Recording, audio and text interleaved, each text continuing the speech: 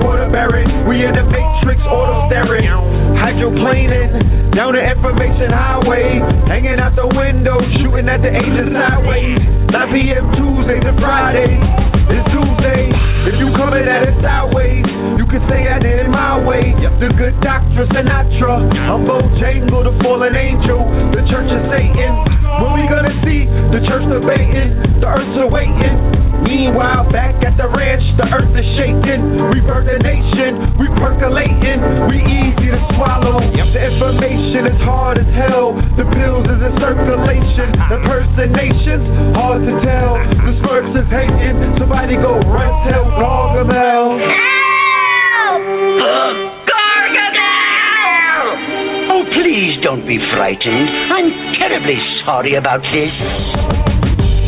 I bring my life to the table. I bring my wife to the table. I bring health, wealth, knowledge, and self to the table. I bring no to ledge TV to the table. Conscious table. I bring no to ledge radio to the table. Conscious radio. Conscious Wikipedia. I bring DVDs, books, no to ledge media to the table. Killing fables to the families of the royals. I bring Kings County to the table. Restoring royalty. The melanated Clark Gable.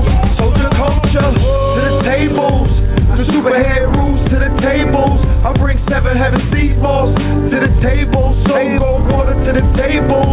Red and blue, the Big Daddy Kane. Ready, willing, and able to walk you through my stables. Full length stables. Back from the future like Bishop and Cable. To introduce the freshmen to the X-Men. In all of their candy excellence. No question, class is in session. Report to the chat room, pen and pad in hand. You wanna be there early and beat the caravan. People storming the gate to get a plate. Them lines packed like the Happy Land. Either open up with the latest cuts or them rap tools. They bump out the latest trucks. From 9 to 11, we do it in the dark, like we used to do it in the park for the most part. From the very second that the show starts, you're witnessing compose art, think Mozart, huh? The love received so far has been so hard. There's a few dudes to front, but they medullas ain't sharp, man, they so soft. Don't be thrown off, any Zoloft. Avoid them at all costs, like raccoons or skunks. But back to the regular scheduled program. The program is sponsored by 7 Heaven. What else in hell can you get an open line to heaven at 11:11? Emerge at the other end of those meditation portals and elevated walk tools, even some abort tools. Any questions, comments, or concerns, press 1. For everyone else, thanks for attending another session. I'm pleased to teach, but it's an honor to learn. Certainly, courtesy of KTL University. Oh, please don't be frightened. I'm terribly sorry about this. You are?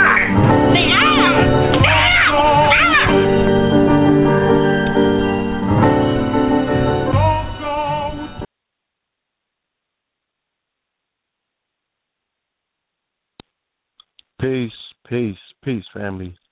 Peace to you and yours. This is Novelez Radio, and you are now rocking with the best. Yes, indeed. This is your host, Brother Blue. All right.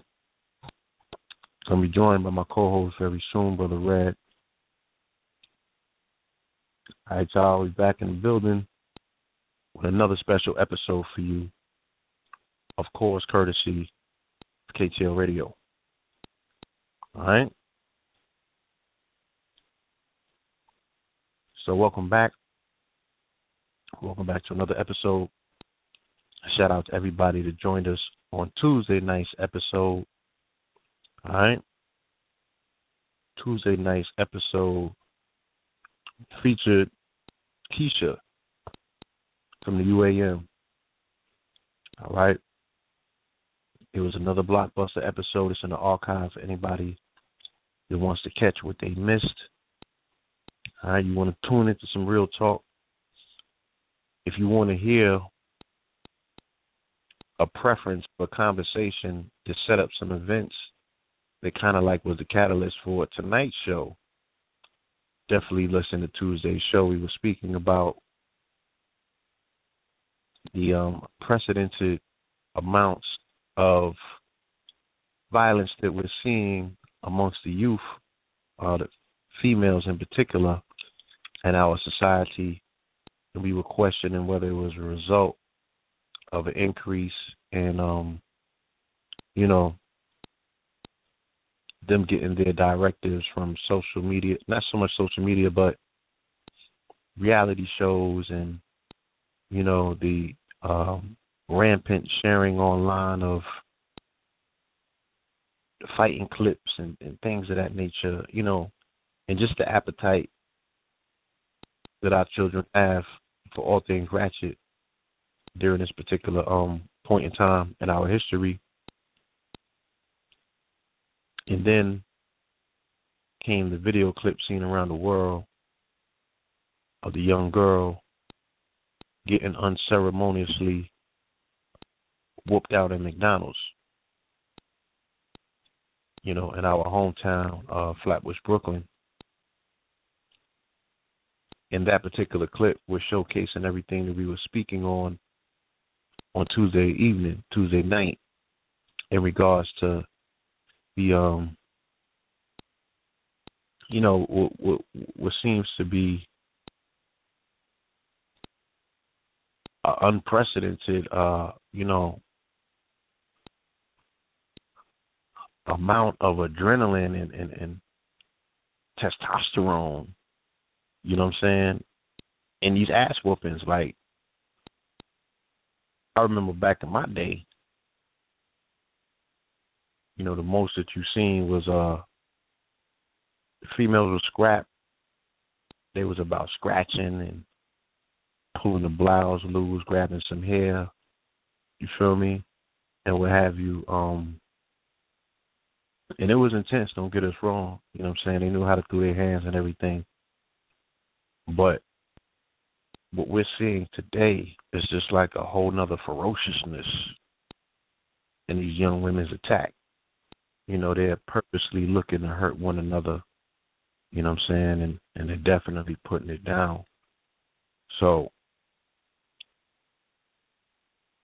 we're going to talk about that tonight, of course, because nothing is separated, and what we're seeing is part of a larger dynamic of what we call social media engineering. You know what I'm saying? The kid cousin to social engineering, which deals with the whole aspect of our society, our physical society, But now we are joined with something called cyberspace, which has no physical location. You know what I'm saying? It can't be identified. You can't physically locate it, but it has a lot of ramifications in the physical world because it's now become a tool of indoctrination for how people think, how people move, and the constant diet of what's being shared on these forums is leading to a level of desensitization. It's desensitizing our babies to a degree in which is very unfamiliar. We've never seen this before. When you saw all of them youth, in particular, the boys,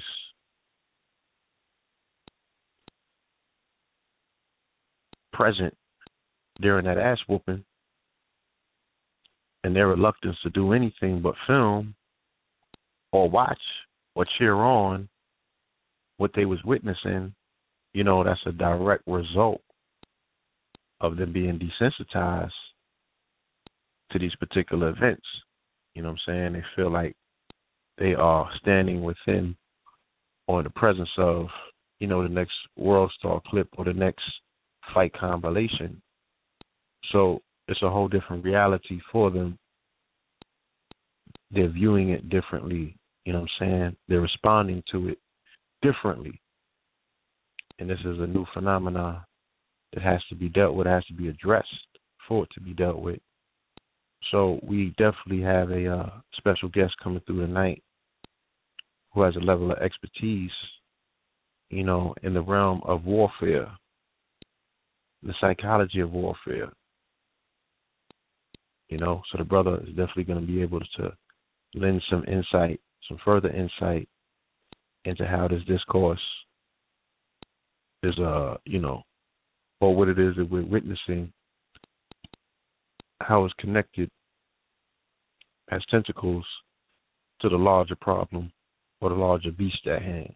Special guests will drop through tonight as well. I definitely look forward to that. All right, so let me make this announcement about this upcoming weekend. In New York City. And this summit couldn't have come at a better time. Feel me? This is definitely what we would call perfect timing. So, our brother King Simon on Sunday will be presenting on March 15th, 2015, in Harlem, New York, at the National Black Theater. All right? In honor of the Women's Herstory Month, not history, but Women's Herstory Month. He's going to be welcoming Sister Shahrazad Ali from the Hidden Colors documentary and a renowned author of such books as The Black Man's Guide to Understanding the Black Woman, The Black Woman's Guide to Understanding the Black Man, Are You Still a Slave, etc., etc. All right, she will be joined by Abundance Child, and of course, she would be joined by Sister Keisha, all right, from the UAM, our Tuesday night guest, with a performance by Dread Black, the renowned poet / violinist. She's going to be in the building doing her magic. All right? And like I said, this particular demonstration, this particular lecture couldn't have come at a more prophetic time. All right, so they'll be in the building addressing, discussing, and dealing with what it is, I'm sure, that we have been witnessing by way of social media and mainstream media. Don't want to miss that. Let me get some particulars for you. If there's anybody listening that doesn't have this advertisement in front of them and they want to attend, let me just run through some details just so you could, get your thing together. All right. This is going to be going down, like I said, Sunday, March 15th. Doors are opening at, 2 p.m., yeah. Doors are open at 2 p.m. Shout out to Black and Nobel. They also are participating in bringing in the Philly native Sister Shahrazad Ali. All right. The love gifting is $30. All right. And you can buy tickets at several locations: Nicholas, Brooklyn, Shout out to Nicholas Brooklyn, of course. Nicholas Harlem, okay. Black and Nobel up in Philly. If you're in Delaware passing through at the Drop Squad Kitchen is where you can get your tickets. You dig? Or, the damage or the hit at the door is going to be $40 after 2. So you want to be there on time. All right? Definitely want to be in the building for this powerful, powerful, powerful message. All right? So that's going down on Sunday. I don't know about too many other things going down in between that particular time. If anybody knows of anything else that needs to be promoted, you can drop a link in the chat room. And in May, I believe May 23rd, of course, out in Atlanta, Professor Griff and Zaza Ali will be bringing through Frances Cress Wilson, all right, for her much-awaited, highly and heavily anticipated return to the ATL. Okay? And I'm sure that her conversation as well is going to be addressing some of these current events. So let's see.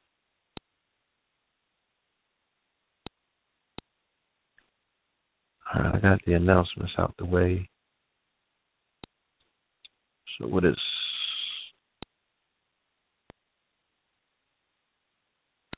Let me see if my calls came through yet. All right, not as of yet. My special guest, not tonight's guest, but my special guest, if you're in the building, press 1 on your phone. I'll bring you through so we can get it started and line it up for tonight's guest.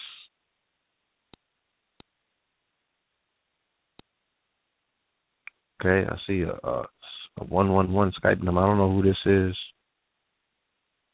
but I got to take a chance to see if it's the person that I'm looking for. So caller from the 11111. Peace.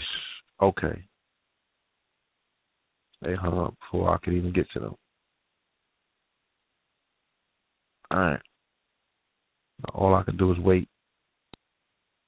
But in the meantime, in between time, of course, family, you might want to share this on your social networks. Drop the link. We created the link kind of not at the last minute, but like 7:30, 8 o'clock hour. So if you're on social media, bring them into this dialogue about social media.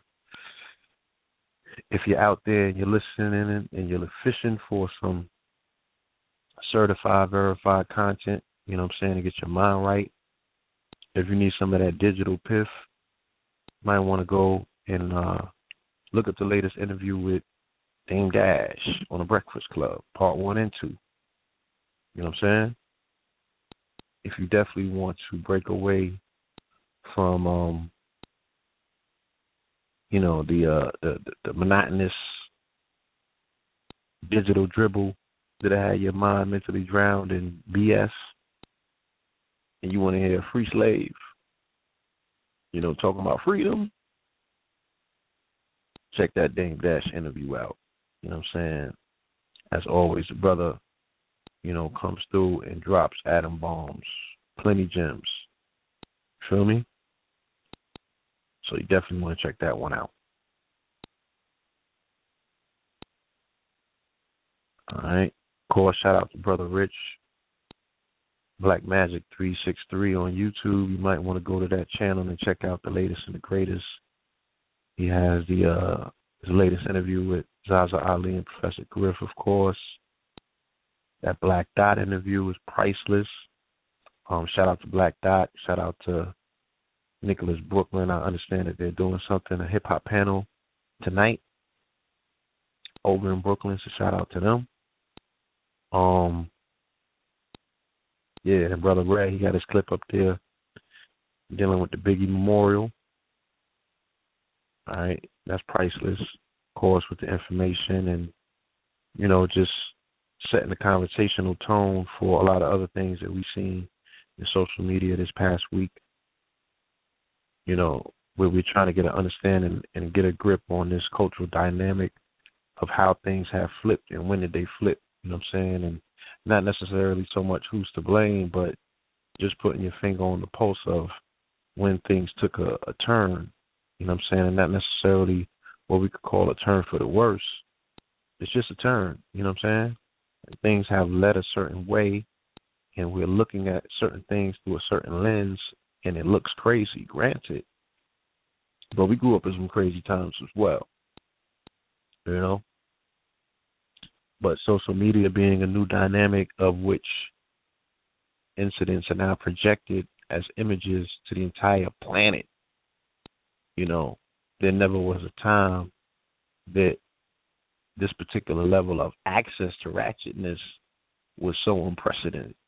You know what I'm saying? And an incident such as that can get blown, you know, to magnitudes unimaginable and have ramifications and ripple effects, not only in the consciousness of our babies, but also our adversaries that want to use that for propaganda. Okay? So we need to be mindful. Give me 1 second, y'all.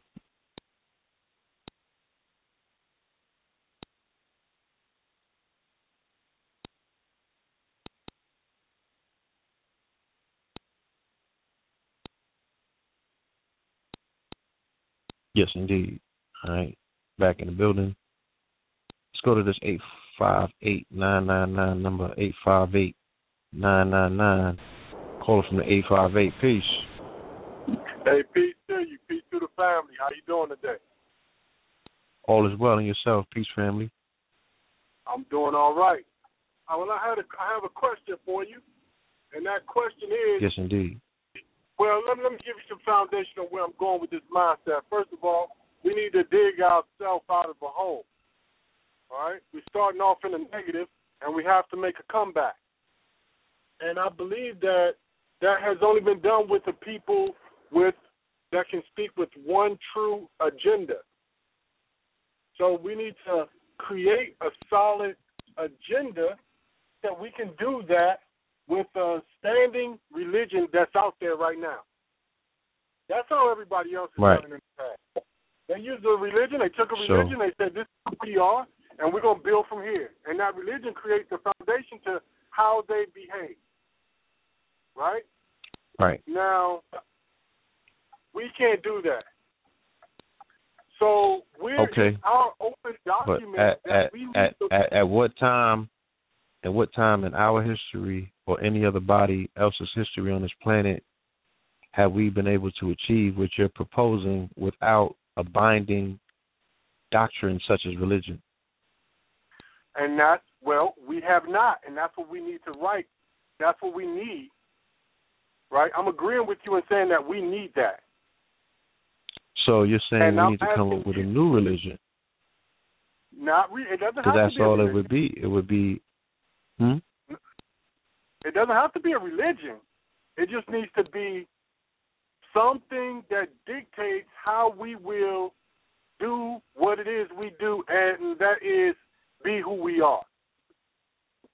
It's going to dictate how we be who we are. Right. But this is what I'm saying, and this is not contention at all. We are having a conversation so we could uproot, the hidden aspects of the convo that don't necessarily get addressed, and these are the underlying things that people be scratching their head, but they like us being who we are, right, always leads back to our divine identity. Us being who we are in our higher sense is always going to lead to some concept of God. You know what I'm saying? And still, because of the seeds and because of those deep roots that I'm talking about, that's always going to lead to, quote-unquote, contention, because somebody's self-identity is going to be, well, I'm God over here doing this, and according to this, these are my tenets, and this is how I operate. You know what I mean?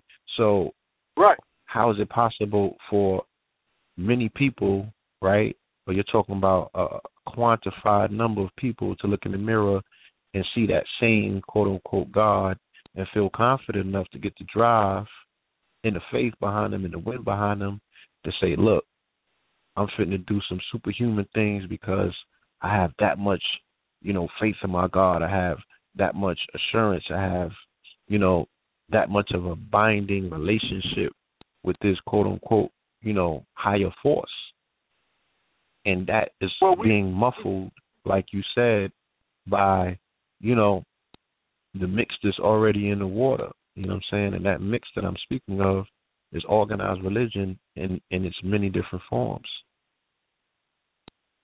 So how do we get that out of our system and keep the people sober enough, you know what I'm saying, where you're able to introduce them to something totally different that's going to bolster them and give them the strength to get upright, because many people use religion as a crutch. And that's how they stand, and that's how they moving. That's how they get through their day-to-day. That's how they deal with racism, white supremacy. You know what I'm saying? Right, you're right. But I don't think we're going to be able to do it through a religion. I just don't see it. Right. And I do? I don't know. Do you agree or not? I'm listening. I'm asking you if you agree or not on that. You're asking me, do I agree or not? Do I feel that we are going to be able to achieve, and we're talking about critical mass. Are you talking about critical mass? You're talking about quote-unquote majority of us getting to this place that you're talking about? Yes. I'm talking about the brightest. Because the brightest? I'm talking about the brightest. Because the brightest, we're going to need to start from somewhere, right? And once we get there, hey, I know who you are, and you know who I am. Indeed. We're very close to the same person. I'm going to tell you that. Okay. Now, you don't know. You may not know that being true, but I'm going to just admit that is the case. Now, indeed, if we can get there off of this document that we need to create, and I don't know if there's one out there. That was one of my questions. Is there an open document out there already started? Because if it's not, we need to start one these days. I feel you. And then once we create that standard and the brightest start to live that standard and do the superhuman things that we can do, then the weak are going to see that is the way. Well, there you have it. That has been done with religion throughout times. That is it. Jesus performed some miracles. Jesus performed miracles, and the weak said that is the one to follow. Indeed. And Muhammad, with his small band, were able to do great things, big things, and they galvanized the masses who bore witness that, this man must have the force of Allah behind him, and they fell in line. And then they achieved everything else through force, a military might. So, when you ask me what do I think in a roundabout way, that's where I was getting to, is that I agree that, if a smaller contingency of people were to adopt the things that you're talking about and integrate it into their lifestyle, and that started becoming the beacon, they became that shining house on the hill, and that beacon of light that shining through darkness, those in the valley can bear witness to. They're going to start that trek upward, they're going to start moving towards that light. And, hopefully that light is all about refinement. So when people come in the presence of high vibrational beings, a lot of the anchors that unfortunately we have, the heavy metals that we have in our blood, we can liken that heavy metal to niggerism, It always seems to, cloud our higher judgments and, prevent us from flying as heavy metals, And the minute we start taking off, we come back down to earth, we crash land, because we have this self-defeating prophecy where we want to be, the head nigga and God at the same time. And like one seems to cancel the other out. We haven't figured out, how to blend that together and make that shit work. All right. So, are you aware of a document? Are you aware of a document? I am not aware of a physical document that exists that addresses the particular things that we are talking about in its immediacy. You know what I'm saying? A physical document addressing these things that we're talking about in its immediacy would involve tangible land, a prescribed diet. You know what I'm saying? Because I'm like, boom, you know, if you want to eat meat, that's on you. But you better, you know, kill that shit, raise it and kill it. You know what I'm saying? Deal with it how your ancestors dealt with it. That animal was part of the family. They reared it. They spoke to it. They fed it. You know what I'm saying? They gave it love. You know, they dealt with it in a particular way. Yeah, all of that went back into their body. And those are the things that kept our ancestors alive, because they were, you know, raising livestock as sustenance that went back into who they were as their family. So that was their family, bolstering them up, giving them the strength. You know? So it's a different dynamic. I'm listening. I want to start this document right away, and I want you to take the key to the document. We're going to take this document and we're going to start writing it in Google Drive. You're going to create an account and you're going to hold the password to it. And then people that you're going to hold the key. And then people that you think should be able to contribute to the document, you're going to allow them to contribute by either sharing that Google Drive with them. And then we're going to take this information and take what is the best and the brightest out of it and create the standard that we should be living by. Can you do that? I mean, it's very interesting that you would raise such a proposal on a program such as tonight's program in particular. What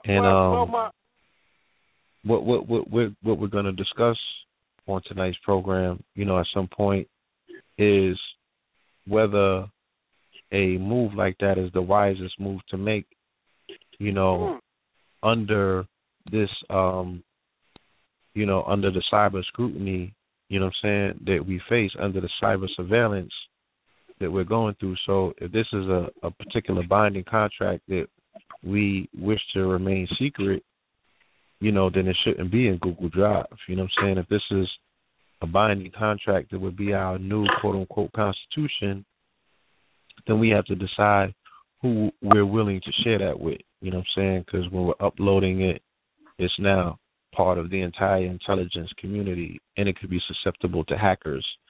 So, you know, these are the things that we want to talk about in regards to technology and warfare. You know what I'm saying? Technology and revolution. You know, technology in the digital age. Just what are the finer points that we need to understand critically to say, look, this is what it is, and this is what it ain't. So now you're talking about to move away from that idea, because, see, I wasn't thinking in that realm. I'm thinking that this has to be free thinking, something that we don't have to hide. We're going to publish it to the masses when it's ready, and you know what? Let it be what it be. If I want a copy of the Torah, I can get one for free. You understand? Right. Because there's nothing hidden there. It's all out to what their standards that they intend to live by. And that is the people that have pulled themselves out, use that document to pull themselves out of a hole. But I understand where you're coming from. And my counter to that would be do you know this is, and it's again, it's wonderful that you would make that reference to the Torah and the fact that it was utilized to pull oneself out of the quote-unquote hole. You know, the printing press was created for the Bible. So the mass duplication and publication of a book of that magnitude started with the Bible. You know, that Bible was the information. That Bible was the way in which, somebody would go about saying, this is how we're going to do this and this is how we're going to do that. Prior to that, it was told to them. You know what I'm saying? Prior to that, that information was only in the hands of the priest. That was valued information. That was powerful, just like how we see in the book of Eli. This book can start wars. This book can destroy nations. You know what I'm saying? So that translation or that information wasn't shared with the public. They didn't have access to it, quote unquote. You know what I mean? So a document of the nature of what you're talking about, we would have to scrutinize it the same way. Should that document be accessible to the masses if it's not yet implemented? Like, if we're using that for our salvation, shouldn't it be amongst our quote-unquote priesthood? Now, I'm not saying that in the religious sense. I'm saying the priesthood in terms of your inner circle, your core, those that are,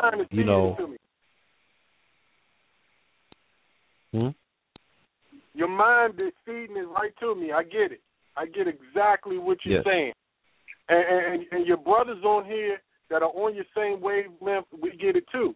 Now, my counter to that is an annual meeting to be accelerated to a biannual meeting, to be accelerated to a quarterly meeting, and then we're going to just have to do it face to face then.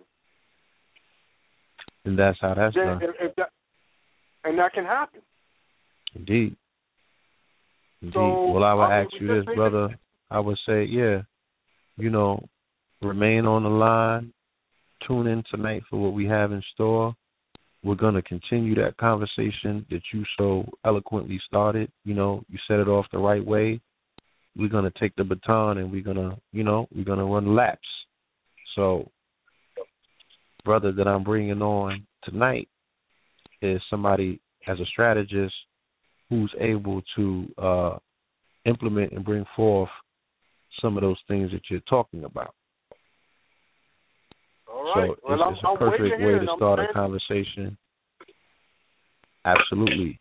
And I got your number, and I will be giving you a call, and we'll forward up from there. All right. I'm right here. I'm listening in. Take care. I don't know. I'm going to bounce out so that I can silence myself. Do I need to do that? Yeah. Nah, you cool. I'm going to just mute your phone. I'm going to put it back on mute. You don't got to hang up or do nothing, all right? All right. Good to go. I'm here. Give thanks, brother. Peace. Peace. Hello? Hello? Hello, yeah. This blue or red? It's red. Oh, it's red. I want to talk to you offline, if that was possible. Yes, indeed it is. Oh, this is blue. I'm bugging. Hello, Bobby. I tell people all the time. I be like, they be like, I don't know how to tell the difference. I'm like, sometimes I don't either. Trust me. Is there any way I could talk to you or get in contact, or we could talk like after like off the show? I know you're about to start the show or whatever. Yes, it is. Yeah. You ready? Yeah. Yeah. 347. 504 1444. 347-504-1444? Yes, indeed. Okay. Thank you. I'm going to mute the phone. All right. You got it. Peace. All right, family. Let me read the introduction to tonight's program so we can get directly into it. All right. KTL Radio presents Social Media Engineering, featuring our esteemed guest, Dr. Ali Muhammad from the Revolutionary Black Panther Party. Tune in tonight as we welcome for the first time Dr. Ali Muhammad, Chief General in Command of the Revolutionary Black Panther Party. Our discussion will focus on the psychological warfare being perpetuated in the digital age, using platforms like social media as forms of discourse and dissension at a time when these mediums are being monitored for all sorts of activities. We will also explore the links between hypersexuality and homosexuality in the Western world and how these paradigms are being perpetuated via media. More importantly, though, what can one do to properly shield themselves in this battleground of war for the minds of the masses? Tune in as we do the knowledge. Family, get your pads and pens ready because class is definitely in session. All right? And with no further ado, to you, our caller from the 202-600. Peace, brother. Black Power. Peace, Black Power. How you doing, brother Blue Pill? Peace. All is well, Black Power, brother. Welcome to the program. Welcome to the platform. KTL family definitely welcomes you in the building.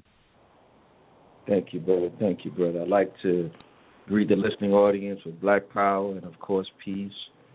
And just to let them know that tonight's broadcast is going to be very, very heavy. I know the broadcasts are always heavy in reference to what you all bring forth for the people, Brother Blue Pill, but we're discussing, as you so greatly inform the listening audience, we're dealing with social media engineering and its effects on our people, and the reference of social engineering to many other facets of what we're dealing with. Would you like to begin, or would you like me to? I definitely want you to begin by introducing yourself to the people. We are definitely, or some of us, should I say, are familiar with Black Panthers. Some of us might even be familiar with other individuals in this community with the same name as you. So I want you to make a distinction and explain to them who you are, where you're from, and what your origins are with the organization that we identify as the Black Panthers. Very good. Okay. Well, first of all, I'm the founder of the Revolutionary Black Panther Party. Originally, we've been in existence for over 20 years. Originally, I'm known as the Real Radical Ones, the Revolutionary Mau Mau, more or less on the underground level, an underground formation. When certain situations and circumstances brought to light that, to be honest with you, it's very difficult in the land of our captivity to be really underground. And a lot of us have artificial comfort zones, like, we say, well, hey, keep that on the low and all these other things. But even getting into tonight's discussion, talking about social media, again, it's another platform that brings us in a position where there's really no such thing as that in the land of our captivity. Now, the other thing, as far as the name is concerned, many people, because I'm not so much of an internet personality, I'm out here in these streets working. So those amongst our people who do know me and know me well, especially those who have studied me, especially revolutionaries who have and others, they know that I'm a working man. I'm a man who has really dedicated his life to feeding, clothing, sheltering, training, and defending our people on all levels. And I also deal with our human rights on a different level as well. Too many times we get caught in the paradigm of the civil versus human, and I'm going to make this clear before we even get started. I'm not telling you that the answer is civil rights, no human rights when I make that statement, because we know the enemy's not civil and the enemy's not human, and we mean by nature. But what I am saying to you, that before you approach anything, even this discussion, even this topic, as a people, to the listening audience is what I'm saying, and not pontificating to you either. But you must understand in your everyday life, as a melanin person, as a black person, that we're at war, where the color of our skin, of no volition, no choice of our own, is our official uniform, which makes each and every one of us de facto warriors if we choose not to be warriors or choose not to be active. So in stating that, everything we do to help ourselves is considered a tool of warfare if we're trying to get ourselves out of it. And so that's the context. So in using certain tools, I, for the most part, use human right dynamic when dealing with certain battles for our people. in those particular platforms of injustice, genocide, and the homicide waged against us. Now, getting into what you mentioned about the name. So all I know is that when I took to doing a lot of work on the ground in the New York area, some parts of New Jersey, but particularly New York, Brooklyn, and other vicinities, and even some parts of Philadelphia and things of that nature. There was a brother by the name of Marcus Count, as some know him by, and also used the name Bay. All of a sudden, I noticed that there became a thing for this individual to call himself Ali Muhammad. And then, not only that, but even certain things that I covered to cover it in a way, but to punkify it. And it almost seems like a distraction. I'm not saying that if you believe in sovereignty, I'm not talking about if you accept you a secure party and whatever it is. You want to argue about cooking your food and not cooking your food, being alkaline and not alkaline, which I am an alkaline vegan and all my babies are, all 16 of them. I'm not talking about whether you want to do that. What I am talking about is that it's very peculiar that someone who's talking about war and warfare with the enemy and talking about the solution, like everybody know, I deal with the solution when I speak. I never bring up a negative without a positive, and I'm going to say this, and I'm not saying it I'm not using hyperbole, but I'm telling our people, if we're at war with the color of our skin, is no choice of our own used as a uniform, or is identified, as a uniform, even though we didn't choose it, also means we're in warfare. Then you must also understand that in order to protect and defend ourselves, this is a position we must take, and we are also being exterminated in this war. There's a statistic that states every 28 hours we're exterminated by the enemy, the agents of the state. So in doing such to defend our life, we have a human right that if anybody who comes to put our life in imminent threat or danger, the solution is in reverse to exterminate their behind. So I always stand on the platform that the solution is to remove this enemy out of our face and out of our existence, and that's the platform. So when I see certain things come and things are a distraction, it did bother me, and comrades called me, especially with the debate stuff. Let me tell you straight up, I'm not no social media person. I don't believe in this debate and all this other crazy stuff that we done got into. What I will say about that whole paradigm is this.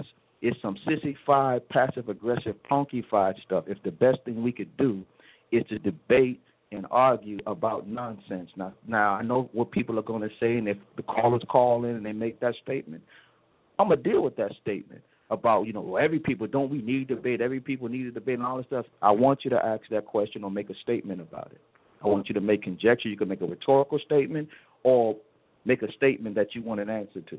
But the point is that this particular person came with that particular thing too, this debate stuff, the Hebrew versus the Muslim versus the Kemet. Now listen, man, first of all of those things are off, so we shouldn't even be talking about it.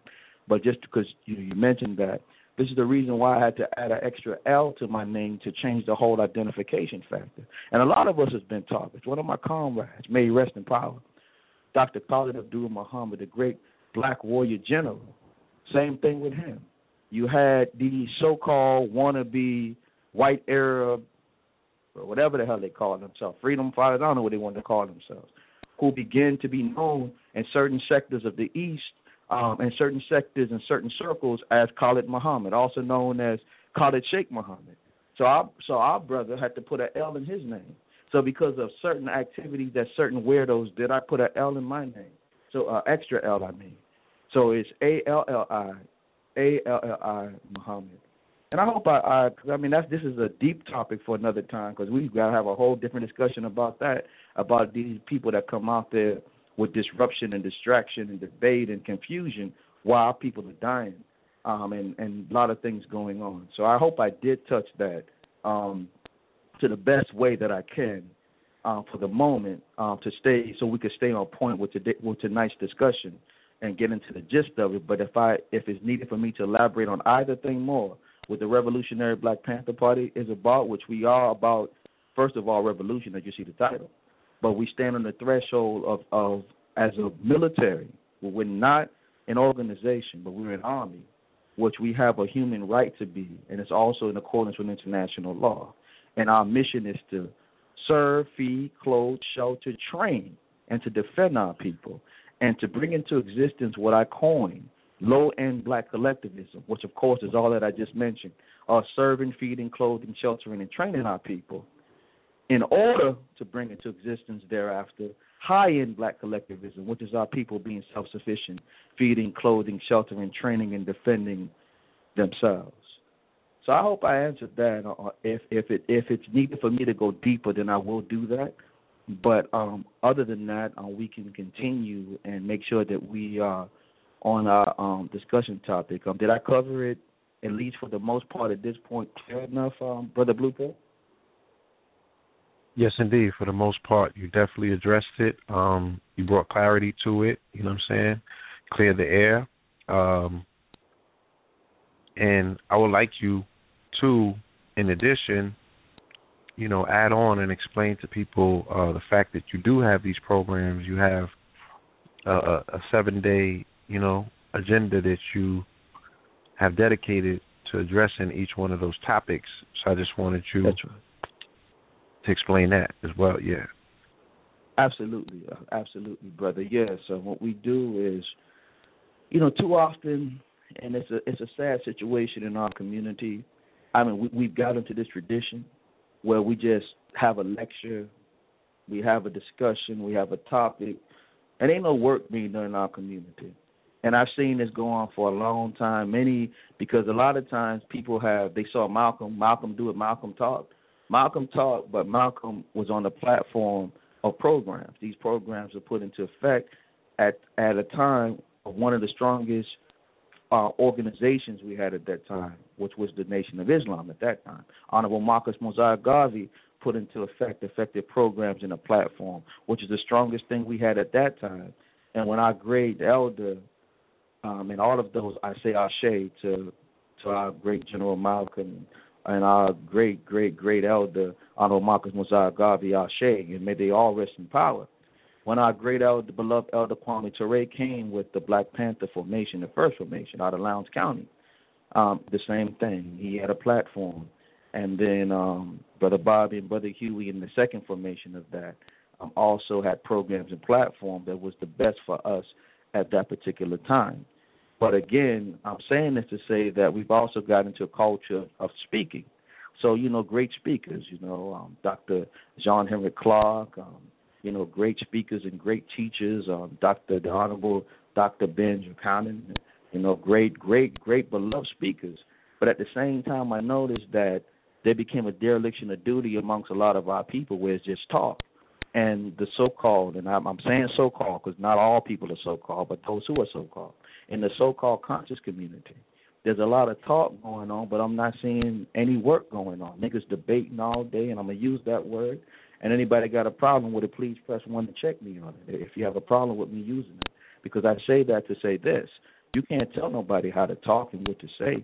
As long as the enemy exists, then they will continue to socially engineer niggas, and we must identify what that is so that we can know. I train my babies to know that they are black and that they are African, but they must also identify when they see somebody wild on the corner punching somebody in the face that looks just like them, that they're not acting as an African or a black person. They're acting like a socially engineered being that the enemy created that unfortunately is called nigger. But at the same time, to keep it 100 and keep it real, in the street, when I'm in the trap, that's how we talk in the trap. That's how we talk in the street. Not that I condone trap behavior, what I said of poison, but if we're true warriors and revolutionaries, then we must go where the grassroots of our people are. So even stepping out for a minute, talking about the programs, I also go in these traps to show brothers, first of all, to give them political education on how to stop and to change what they're trapping. But you don't have to trap poison. The goddamn white Arabs have all these stores where they sell the water in our community, the food in our community, a lot of garbage in our community. We could be trapping food. Do you know how much of I'm not just trying to get in economics like that. I'm just giving you an example because you're trapping for money. Do you know how many billions of dollars people spend in food per year and you sitting here trapping poison? Trillions, actually. nations dealing with trillions of dollars in food. You can be actually trapping and serving the food in your community on a whole different level instead of poisoning your community. But getting back to the point, so I go on the trap, political education, but I also teach them how to protect themselves and defend themselves from the doors getting kicked in by the enemy. And that's another topic for another time, but I'm just trying to stay on point and trying to shove as much things in as I can at one time and dealing with the programs that I'm getting ready to talk about. So the point is that, getting back on point, the point is that I noticed we've developed a culture of just talk. And we're talking about also the media social engineering tonight. That has extended the talkers into a whole other platform. Now they can sit down behind a computer and just become keyboard killers, keyboard, YouTube, Facebook, Twitter, and Instagram revolutionaries and generals and whatever the hell we want to be and call ourselves when we're like that and not do no work. So when I say so-called conscious, I'm only saying it because the true conscious community started off as a revolutionary conscious community where the revolutionaries and those who had consciousness came together as one, where we had we've had the music with the X-Clan, Public Enemy, Black Watch, and it was deep on what we developed and what we came up with and how we identified with ourselves that even the people that trapped poison in the street had to wear an X and an African symbol, red, black, and green, because the culture was doing work. We were doing work at that time. And what happened is the enemy came amongst us with the foolishness. Then it became a separation. And the grassroots went a different way, and those who had the knowledge they had went a different one. But I always say this, to cut that off and get to the programs. I always say this, the conscious community, without the revolutionary community, the warrior community, is no more than spookism. And the revolutionaries are no more than crackers and blackface or even to some degree Marxist, Leninists without the consciousness. So we need both as one, and we got to stop the madness. So when they started this thing with talking about black power versus this thing and that thing, that's a silly debate that should have never happened. Even some of the silly debates on whether the cracker's the devil, that's not even a debate because it's a fact according to science that they are a genetically averse people. They're genetically recessive. They're not human. They're mutants. So that shouldn't even been a discussion. But getting back to the point, though. But I will say this. As long as the people are awoke and aware on who we are and who the enemy is, some say we ain't got no enemy. Well, let me explain something to you. Or people that are at war, again, we didn't choose it. If you don't know who an enemy is if you're at war, then all the atrocities that's waged against you, you will have a cathartic release to the trauma and the madness that's waged against you on yourself. And this is what happened because you haven't identified the target. Look at all the nations of Africa and the nations in the Caribbean and things of that nature where you see mostly black faces. We're attacking each other in a very exacerbated way because we haven't identified what the targets of this war that's waged against. So let me get to the point. So we have a 7-day program and platform, yes. In that we have a health program out of our Ministry of Health. To put this in there, we have right now we're currently trying to feed 20,000 families by March the 21st. This goes out to the listening audience. If you can help us, we're trying to feed 20,000 families. That's 20,000 families, family, by March the 21st. See, I'm going to break this down quickly because I know we dealing with a time factor, and I know I'm talking fast and trying to get a lot of stuff in and trying to cover a lot of stuff at one time because it's important that we do that, and I'm always that kind of brother. You could call it, sometimes it's a weakness, sometimes it's a strength. But when I explain something, I like to... If we gotta be here all night to do what we got to do, we're going to be here all night. You understand? Take your time. You're doing excellent, all right? Thank you, brother. Thank you. Yes, very indeed. much. I thank you for that, brother. Thank you. And so what I wanted to, I was getting ready to say, and I thank my brother for letting me know that because, it's always good that when it comes to dealing with the people, we always can, put basically inform the people as much as we can about things that can help them and that they can have a role in actively helping themselves. So getting back to the point now. So in dealing with our programs and platform, we have a 7-day, 7 days of programs that we deal with in a very exacerbated way. Now, what I was getting ready to say is this. If we're at war and warfare, a lot of people know that we're at war. So when they become revolutionaries, or at least try to be, or become warriors, a lot of times we think that it's all about just pulling the trigger. we don't understand how deep what's being waged against us is, especially the social engineering aspect, that there's war and warfare. Now, I have something known as the Warrior Code that I've written, and there's a self-defense system I created called Tafaka Yakali Tutakinga. That's the long way to explain it, which means Pan-African self-defense system. The short definition is Tutakinga, which means self-defense. And in this, it's a black self-defense system that's based on our culture and our experience. It's based on our science, which means that whereas karate was developed amongst a people who were farmers and peasants in their area, they had to use the tools they grazed with or whatever to defend and protect themselves based on the science of war they was dealing with in warfare. Same thing with things that came out of that area, judo, jiu-jitsu, and then other areas, kung fu, and these things, people's culture and the science of war and warfare they were dealing with. Even Western boxing, we know, starting off in some aspects of Europe, even though they plagiarized things we were already doing in Africa in an artistic way as well, and scientific way, but just getting to the point what the crackers did with it. Western boxing was spoiled, and we know whenever these crackers get involved with it, they put some perversion in there where they was butt naked at times, boxing, and then they got the wrestling they threw in there, so it was spoiled and played. So, but at the same time, you got things of that nature today that's popular among us, like we got MMA, which involves Western boxing, wrestling, and Brazilian Jiu-Jitsu. A lot of these things have been designated into sport, and the science is about tap-out, and the science is about submission.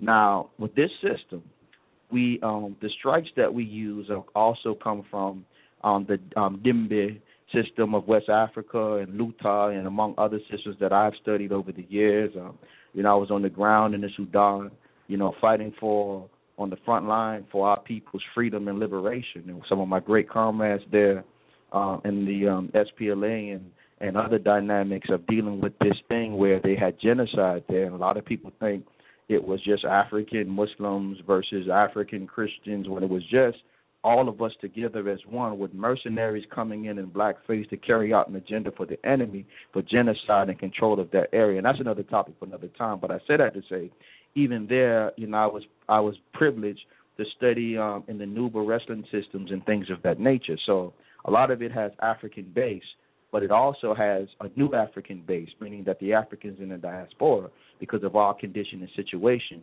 where we got crackers coming with ropes and guns in our face, and crackers in blackface who are the socially engineered niggas in the street, black people who act like white people. Well, the reason why I say that is this. If black life is not worth living to you, then you have become an enemy to black life, and you're no more than the oppressor, the cracker in blackface. So we have to deal with each issue the same way. And so what this system does, we deal with weapons. We train pistol accuracy, rifle, shotgun, disarmament, knife disarmament, but also black racial survival and what I call a black racial situational awareness and combat mindset, where we're on cue to constantly know how to deal with the war that is waged against us. So just getting back to the point of the programs. So in dealing with the program, that's one aspect with the defense, and I was talking about war and warfare.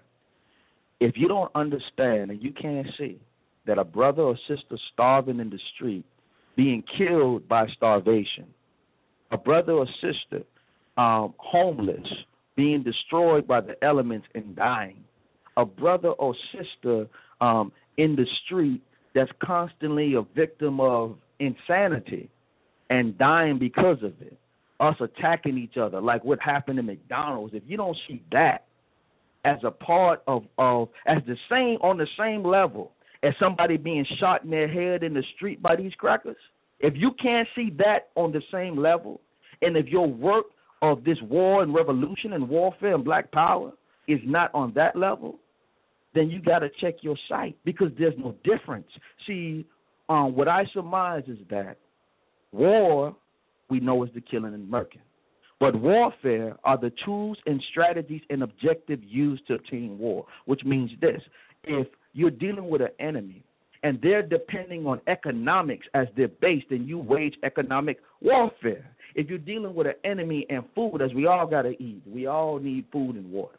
but as their base. Then you have food warfare, or you starve them, or you make them malnourished, and you poison them with psychochemical warfare and drugs and toxins and things of that nature. But if you have an enemy that their bonds are their power structure, then you have a type of warfare against their family paradigm or their bond paradigm as hypersexuality, and homosexuality has destroyed the black African family paradigm. And we can get into that, but I'm just kicking the ballistics and the dynamic of dealing with the statistics, but getting on to the point. So if you understand the same dynamic that all of these things are equal to somebody being murked in the street, then you have clarity. So the point that I'm saying is this. This is where the confusion came in, because now we develop this culture. Oh, we're going to kill a cracker. Let's kill a cracker. That's good to say, right? Let's kill a cracker. That's good to say. But if you ain't killing the cracker on your table when you're eating food, them GMOs, if you ain't killing the cracker aspect of us starving in the street and us being homeless and us attacking and murking each other, if you're not killing that cracker, then we're going to have an issue. Because when it comes to the funny part is that any warrior or soldier that's been on the front line will tell you. I'm talking about in live battle, not to say that we are not in that, but I'm just saying that's been in certain aspects of what we would consider modern militaries. They'll let you know that when it comes to busting a shot, as I myself have been on the front line many times, but in a way protecting Africans, when it comes to busting a shot, they'll let you know that's the last part of war. The first part of war is warfare, psychological warfare. If your enemy's mind is to break down their mind and how they think is necessary, then you wage psychological warfare against your enemy. So these are the things that we're dealing with: starvation, hunger, homelessness, us attacking each other. All is a part of the warfare waged against us. So our programs are used to change that. So we have a Ministry of Health where one day in particular during the week, we actually have the community come out. We do hypotension and hypertension, basically testing, which that's dealing with high blood pressure and low blood pressure, diabetes. We cover various aspects of screening in the health capacity, but we also have classes during that particular same day that repairs the psychological damage that has been done to us. There's a diagnosis that I diagnose from a standpoint. Now I'll just say that you diagnose, yes. I ain't trying to just throw out there because I don't give a damn about this cracker system like that, but I will say this, I have a master's degree in psychology and a doctorate degree in neurology and a master's in military science. I ain't about to get too deep on that. But I will say for those that want to say, well, who are you? First of all, I didn't have any of that. I'm a goddamn black man living in the Western Hemisphere. And goddamn it, ain't nobody know the psyche of a person like we do any goddamn ways. And if I don't have the real degree, Black Power, that's right, brother. And if I don't have the real degree, which is the degree of the hood, the degree of the streets, the degree of the trap, because there's a science in that, where the grassroots of our people are, then I ain't got nothing. Some say ghetto scholarship is bad. Well, I use the term ghetto scholarship because in that particular thing, I'm also a ghetto scholar amongst being an empirical scientific scholar. So I keep it all the same. If you don't know how to identify with us as a people in the grassroots level, you ain't got nothing going on. But getting back to the point, let me get back to the major point of what I'm talking about. So in dealing with all these particular things, we got to cover certain aspects. So we also have a reparative dynamic where we deal with black mental health and the repair of the black family structure, the family paradigm, black relationships. So this goes on the same particular day with the other health issues that we deal with in food, proper nutrition for us, proper diet or a proper way of eating for our people, because we don't comprehend how food is a form of warfare, and that's how a lot of us fall off. Right. And I'm not going to call any names among our comrades, but I had comrades who had fallen ill, who are alive right now, though, because just they don't have their diet together. They think it's okay, but if you don't understand that the enemy puts foods and things out there that target melanin, especially you melanin, and target us in particular, right, then you don't know what's going on. But right, the what white I wanted flour, to say, the white rice, the white sugar, that's right. that white milk, you know what I'm saying? That's right. Those white cigarettes, you know, right. is ultimately going to lead to that white woman. Especially that one. You know? That's right. And if we can't see that distinction, that white salt, you know what I'm saying? Like, it's all there. You know what I mean? It's all there. It's live in effect.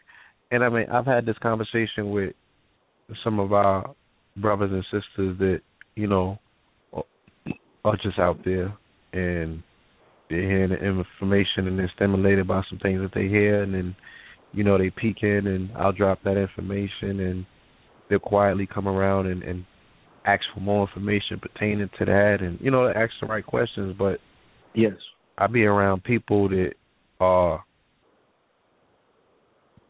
you know, supposed to be frontline soldiers. And when I drop this information around them, they seem very resistant to it. You know what I'm saying? and that bugs me out. Where it's like, you can't have it both ways. Like, we're saying that this adversary is attacking you every which way. And I'm saying this is the easy way to identify it. If the shit is white, don't fuck with it. In your kitchen, don't put that into your body, because, you know, it's refined. There's nothing natural about it. And they be the hardest ones to convince to see it that way. And that amazes me. That just blows me away. I could go on a trap and give me 5 or 10 minutes and they'll get it. The white coat. You know? I could give them that whole paradigm I just explained to you, and then end right up in the what you call it, you know, in the pot, and point it out. And I'm like, that coke is you know, the last piece of the puzzle. You know what I'm saying? That little rock that dropped Goliath, you know, from a slingshot that was slung. You know what I'm saying? That rock that was slung, you know, is going to be dropping giants. You know what I'm saying? And then, you know, give it to them like that, they could get it. You know what I'm saying? From David, from the house of, you know, from the hand of a Jew. Apologize to my Hebrew Israelites out there. I'm just using an analogy. You know? And they understand that. They get it. They're like, oh, shit. That do make some sense. You know what I'm saying? That's right. And then especially if you parked a truck up right in front of the trap house or what have you, and you chefing up the alternative, they're going to bump with you. They're going to come out and get what you got. And that starts, you know, the shift. You know what I'm saying? Because you have to, the alternative should be present. You know what I'm saying? Especially when you're taking drugs away from people, because that's all that food is. You know, when you're taking them drugs out of people's hands, when you're dismantling, you know what I'm saying, them killing themselves, you know, or firing them shots in their face every day, you know, it should be incumbent upon you to show up with the alternative. That much more easier to bring a person over to your side if you have that available, rather than them going and searching and looking. Like I said, man, I'll have these conversations with, you know, people that should know better, quote unquote revolutionaries, and they don't get it. They all seem to be like, you know, slaves of their urges, and their urges lead them right back to the diabolical plan of their adversary. And I'll be like, wow. That's right. You're right. And the deep aspect with what you're saying, because what you're saying is deep already. The deep aspect is that's the whole point of understanding for our brothers and sisters who are on the front line, all of us who are, you on the front line, I'm on the front, but all of us who are, to understand war and warfare. You think, oh, yeah, I'm ready to kill this cracker. I've been training in the bushes. Yeah, that's good, brother. But what about when we go on the battlefield and we're going to have to run? Can you run with me? Can you go about 5 miles without falling out?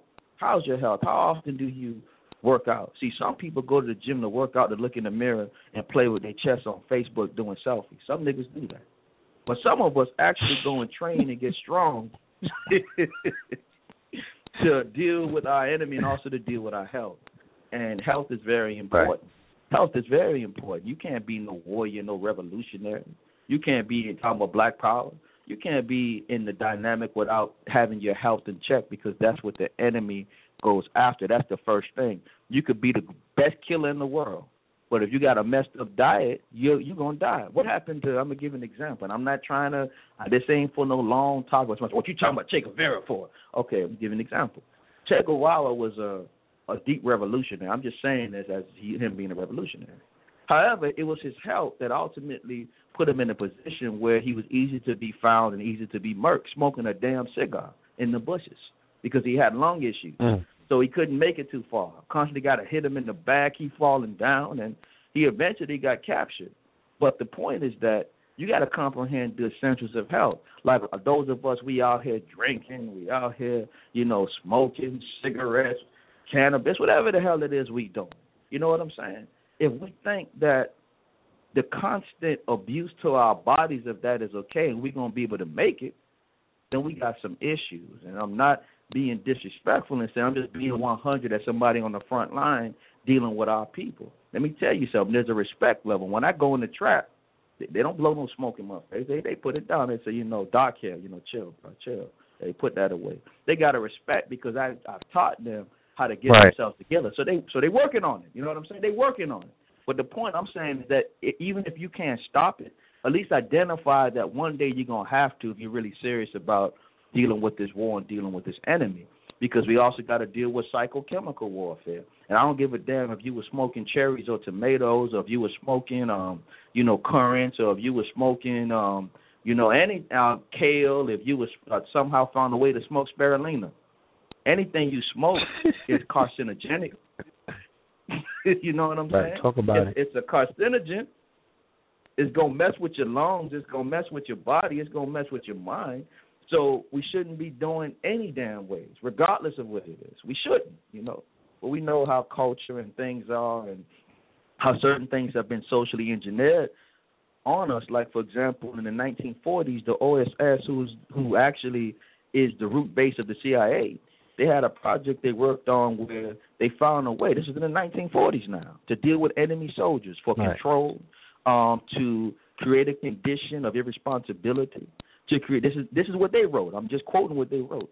Irresponsibility and inhibition. They said if you take tobacco and mix it with marijuana, you can get this state. And they did that in many studies, and they called this TD. Look it up, OSS, TD, marijuana, it's mind control, whatever the hell it is. Now, we're not saying that's, because I know some people want to be slick now. Oh, they've been controlling our mind. You better believe that. I was just getting into what I was talking about, our psychological state. And I just want to go through something real quick, brother. It's not too tedious. Hold on. But before you continue, because I just want to link the connection to what you're saying. Because I have vivid recollections in my own youth about when I first started seeing certain things, and there wasn't a precedent for it prior to that. So when I hear people that were older than me talk about tray bags and everything in my hood, you know what I'm saying, they was rolling tray bags and paper. That's right. You feel me? They was rolling tray bags and all of that in paper. And then all of a sudden I remember, I was much younger, of course. I remember being in the park, and the older dudes, they was like, y'all go over there, we about to smoke. And then this is the first time I remember observing them splitting the Dutch Master, or Philly at that time, because it was Phillies that they was on. And they split the Philly, and put the weed inside. And, from that point on, that was all I had seen. You know what I'm saying? Nobody was smoking J's until recently it made a revival, you know what I'm saying? And they consider it, a white boy thing. And they started getting back on that. So I just found it very weird, and I was trying to always realize or figure out, when did they start the tobacco, and how can you sell Negroes something called a Dutch Master and that be an accepted medium of how you're going to inebriate yourself, with tobacco called Dutch Masters, tobacco leaf. So you're right. It would be very interesting if we could come up with that information as to how that how that mixture came about. Yes, absolutely. I'll cover it. I'll get into some of it. Pretty as concise as I can. I covered this, and it was called the what is it called? The Race War and the Black Warrior in Peril. I did this on I'll tell you in a second. March the 5th, and it was a topic I discussed, and then I get into some real vivid details about it. But I'm gonna kick some of it right now, just as concise as we can do it, because it's a deep thing.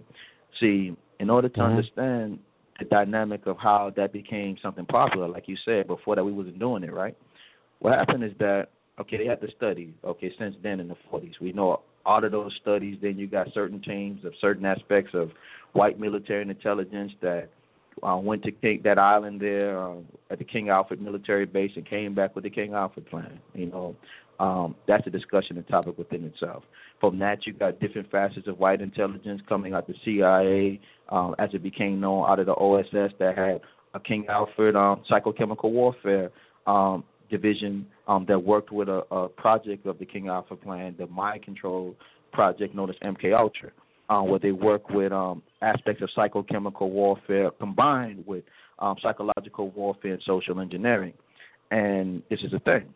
We know that before the 1960s, in our community, we still dealt with a collective social cohesion way of thinking, meaning that regardless if you was a Negro, regardless if you was just a brother or sister in the street trying to grind 9 to 5, wherever you were, we always knew that it was one struggle. So the black doctor, the black teacher, the black pastor, these was considered the same things in our community at one point in time, sat there in the struggle and helped to support those who were fighting for our rights as we understood it at that time, something for us. And so the community was based on a collective, and to the point to where we got arms to kick our power. The 60s we identified with black power and being armed with black power. Black is beautiful and the thing for that. And that became an addition to our struggle. But what the enemy did when the 70s came in, they had to put certain things into effect. I know I'm kicking some words out there. I know it's called Operation Garden Plot, which is the military's form of COINTELPRO. The CIA's version you of COINTELPRO. Garden Plot? Yeah, Garden Plot, GARDEN, just regular garden, and plot, Operation Garden Plot. This is the U.S. military's version of COINTELPRO. The CIA version is known as MH Chaos. Yeah, Operation Garden Plot. And so what they did was, with this particular thing, is the Operation Garden Plot got put into effect, and this dealt with social engineering and psychological warfare, along with ground warfare aspects of dealing with us. So all of a sudden now, you got it to where we were throwing our fist up. The strong image of the black man was in the image of Eldridge Cleaver, old school Bobby Seale, Huey P. Newton, Fred Hampton Senior, Bunchy Carter, and the strong image of the black woman was the bold but still feminine and revolutionary image of old school. I say old school now. Angela Davis, our great warrior queen sister, still revolutionary. You know I got to do that. Asada Shakur, beautiful queen, and still holding it down on the ground. And we say, I mentioned her name, I'm saying, hands off of her. The beast tried to even assume to put their hands on her. We will deal with that the most effective way, because you can't touch our warrior queen. Now going on to the images of a Feeney back then and other great sisters, this was a strong image of the black woman in her beauty and femininity, but still a revolutionary. All of a sudden, it was circumvented with social engineering. First, they came in with a music change. That was a part of the social engineering, psychological warfare, and they brought dope with it. So heroin became a major thing. At one point, we wasn't too fond of the needles. So what happens is that they started the psychedelic funkadelic, and with that came LSD. We wasn't too fond of tripping. So in it, they came with perverted forms of cannabis. We know that traditionally cannabis can range from, maybe a 2 THC to about a 4. They perverted the way you got 10s, and they dumped it on the community. It plagued the Caribbean community a lot, especially in the Rastafari culture, because we know that started off as a revolutionary culture under our great brother Leonard Percival Howe, who was a revolutionary, who gave us in that community 6 principles. And one of them was war with the cracker. That was one of the principles. All of a sudden, it got circumvented with psychochemical warfare. And what's a very disrespect to me is when we throw up greats like Robert Nesta Marley, we always got this picture with this big blunt, not understanding that he was more than that to us. He was he did so much for our community. He did so much for our people. He fed people. He clothed people. I'm not saying this as a stranger because I'm a comrade in many aspects to the continuation of the struggle that he fought for. One of my comrades, who is Dr. Carl Frazier. Now, I know some people are confused about it, but the enemy would like it to be that way.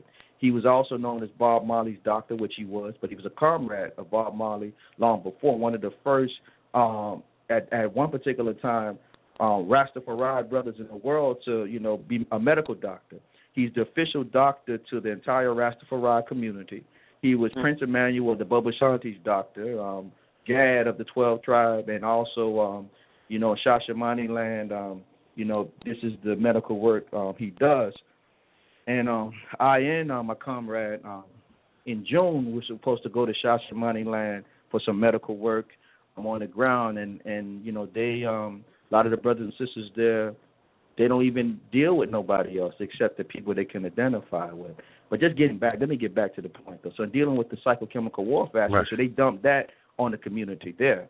And then they came up with something better. They took a perverted form of cocaine, dumped it in the community, and now music came with a disco. And if you was in a disco with coke, you had all the women and everything. But it also came with a cultural perversion, social engineering. So the Afro turned into a perm, a process. Then they put the blaxploitation, the Mac, and Superfly. You know what I'm saying? We identified with that, and that's when the collectivism changed to an individualism. I got to get mine, nigga. That's what happened. And then we became sissified.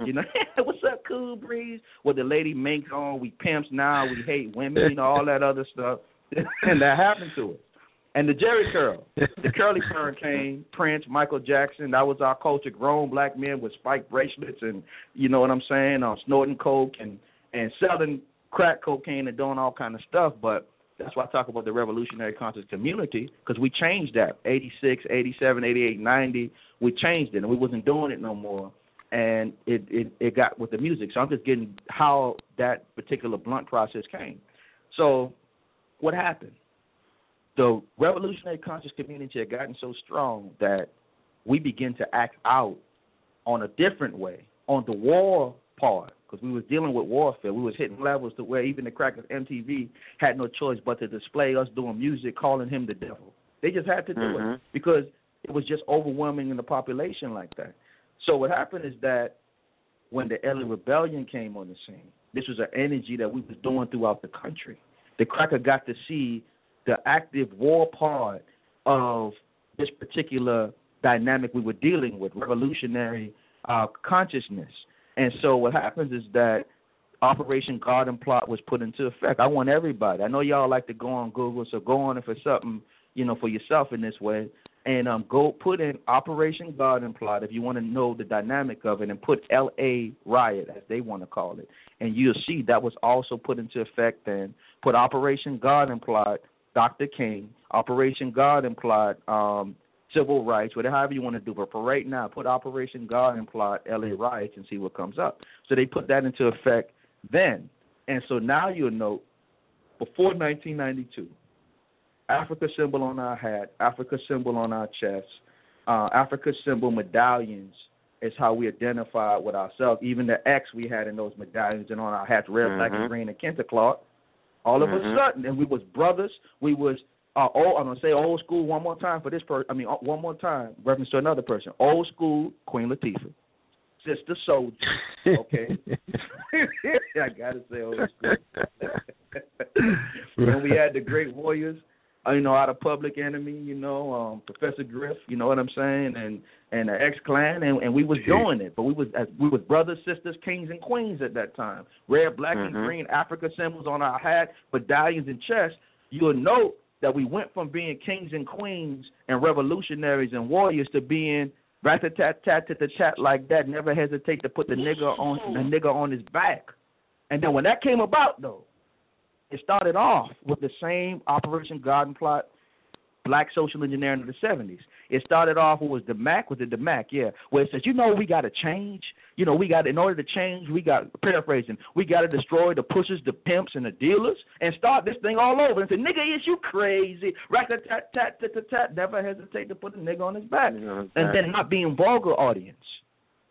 Our sisters went from our queens and warrior queens to be bitches ain't shit but hoes and tricks. That's how the culture changed. Then Africa turned into a marijuana leaf. Now we had the marijuana leaf on our hat, the marijuana leaf medallion on our neck, and it started what they call in science. Look this up, family. They call it the blunt culture. They even got studies on it. The National Institute of Health got a study on it. The blunt generation. Look it up. Wow. Blunt generation. They got entire studies, but I'm talking about like 50-page studies, the blunt generation, and they get deep into it, and every aspect of it. The blunt generation, and it all comes out, stuff they've been studying for a long time, how to put these toxic elements together, and they dumped it heavy in our community. Dr. Dre became the spokesperson, and just like other people became, like Michael Jackson was a spokesperson. I ain't trying to disrespect his family or him personally, because they're victims too, but I'm just saying that effeminate Jerry curl and eyeliner around your eyes and them capri pants and high waters with the silver socks, I don't want none of y'all to lie. If you was at least a teen in the goddamn early 80s, you had a Jerry curl. Just don't even play with it. You had a Jerry curl. You did. Oh, you no. You trying to be like Michael Jackson. That was a wave. Yeah. You was moonwalking, so don't even play with it. Thank God, my father, my father still got an afro to this day, and that's like a paradigm that he was just, him and my mother, they fought so hard against. So they was grew up looking at it like it was crazy. Like, yeah. They was looking at it like, they doing crazy. What? So I understand what you say about, and my father broke down when they went in to see Superfly with afros and it came out with perms. That's right. He did say that they were compromised during that era where, like you're saying. And did you include also the influence of what Vietnam did to the brothers as well? I didn't touch that, but that's important. Go ahead. Elaborate on that, but you're right. That's important too. Because Vietnam was a whole different level. You mean the addicts that came back too, right? The addicts that came back, the drug culture that was basically ushered in through the whole Vietnam culture. And, the removal of certain elements of brothers and sisters, of a certain breed that were very instrumental in the Black Power movement, those boots on the ground and things of that nature. And when they came back, they were compromised. It wasn't about Black Power anymore. They would secretly say it, but because of the experiences that they had over there, it just shifted the conversation. And it's like you were saying, the pimp culture was actually, accepted when you look at what's that Battle of Algiers with Franz Ferdinand in them. That's right. If anybody's familiar with that, the first scene when the revolution started, this is what I believe this is a tenet of socialism and whatnot. The pimps are the first ones to go. That's right. Pimps and the prostitutes, yeah. The pimps and the prostitutes are the first ones to go. When they rose up in Algeria against the French, those were the first ones to go because those are deemed the scum of, those are the bottom of the totem, those are the scum of the earth. In terms of, especially when we go into war, because those are the ones who will be compromised because everything has a price. And if you're selling, it was seen as if you're selling your own sister or your mother or whatnot. And prior to that, I was explaining the other day of what the scourge of crack did in terms of breaking a code that never really existed prior to that. Whereas you can have a man of a younger age sleep with someone's mother or someone of a woman of an older age, just based off of just based off of them wanting to get that drug. Just based off of the transaction, yeah. Just based off of the transaction. I was told that even in the heroin dens, the opium dens, even with the scourge of heroin, with the dope fiends sick and everything, that wasn't as prevalent, you know what I'm saying, as what, it wasn't as prevalent as crack there. My mother told me that when women were able to give up their child, their baby for a drug, that was unprecedented in history up until that point, So, I mean, you're dropping it. I'm just trying to keep up, you know what I'm saying? But please go in. Please continue.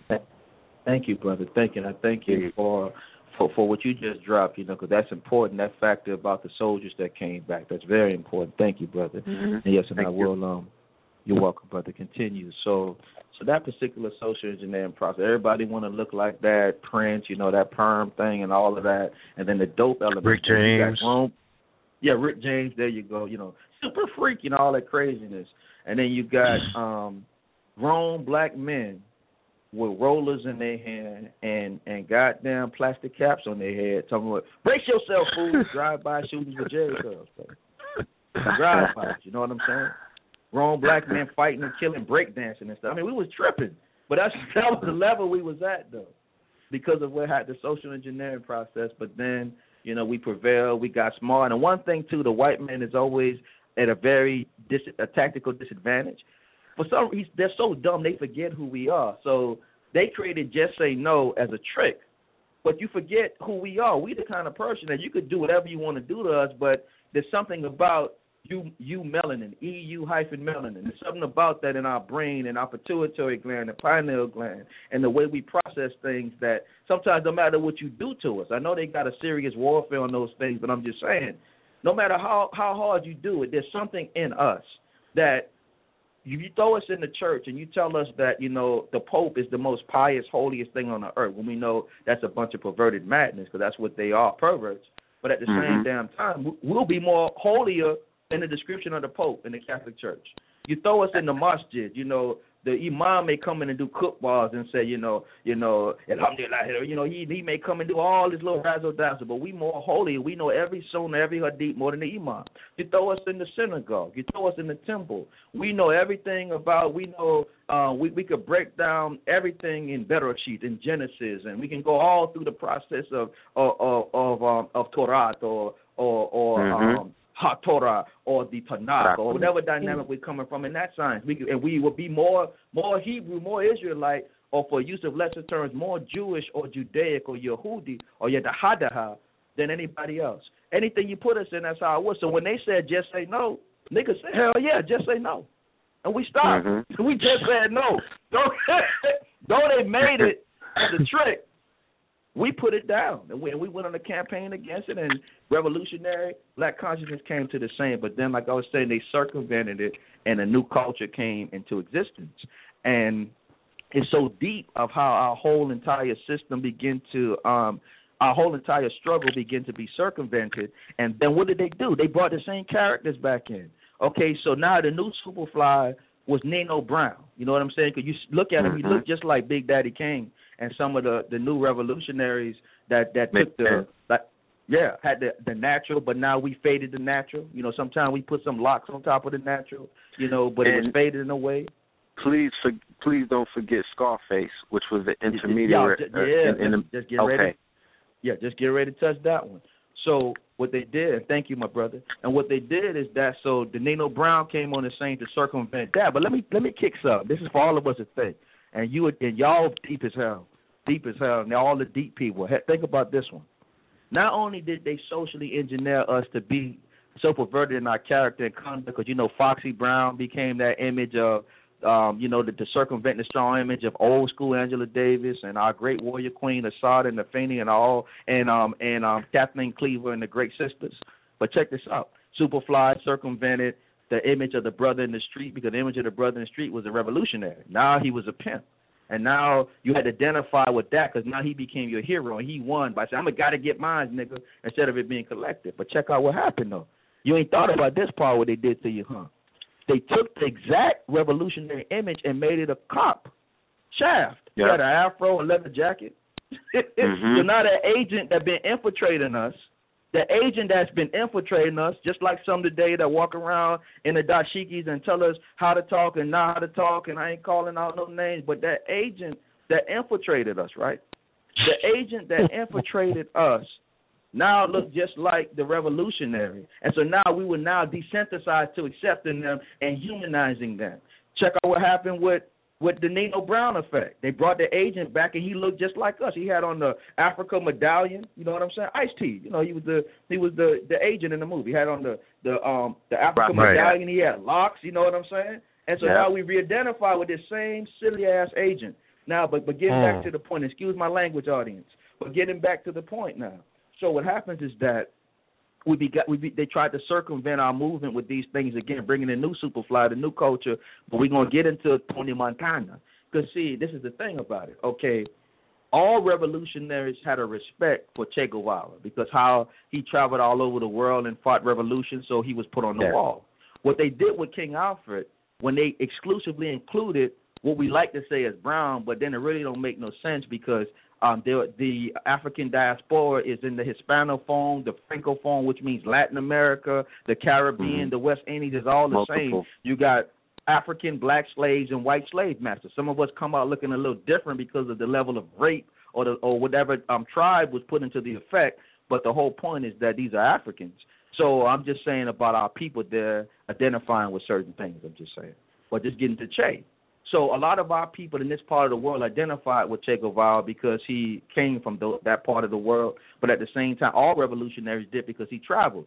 So he was put on our wall. All of a sudden, in the King Alfred plan, they began to include the Latin American diaspora heavy, and they put Rex 84. That was the addition to King Alfred plan, Rex 84.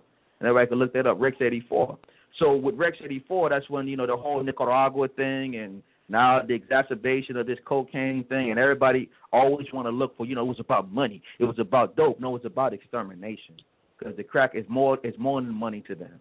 It's land, resources, food, and the planet is more important to them than some little paper money they made up to put the value on anyway with this fiat system. Another topic for another time. But getting back to the point. So now they brought Tony Montana to circumvent Che Guevara. So we took that picture down and we put up this fake wannabe Cuban that was really an Italian cracker, Al Pacino. So that began to get involved in both sides of the culture. Both sides of the culture. The diaspora in America speaking English and the diaspora in Latin America speaking Spanish. And then all over the world it began to trickle down. So Che got replaced with Tony Montana. And then they came up with this new Superfly that was Nino. So that got embedded into the culture.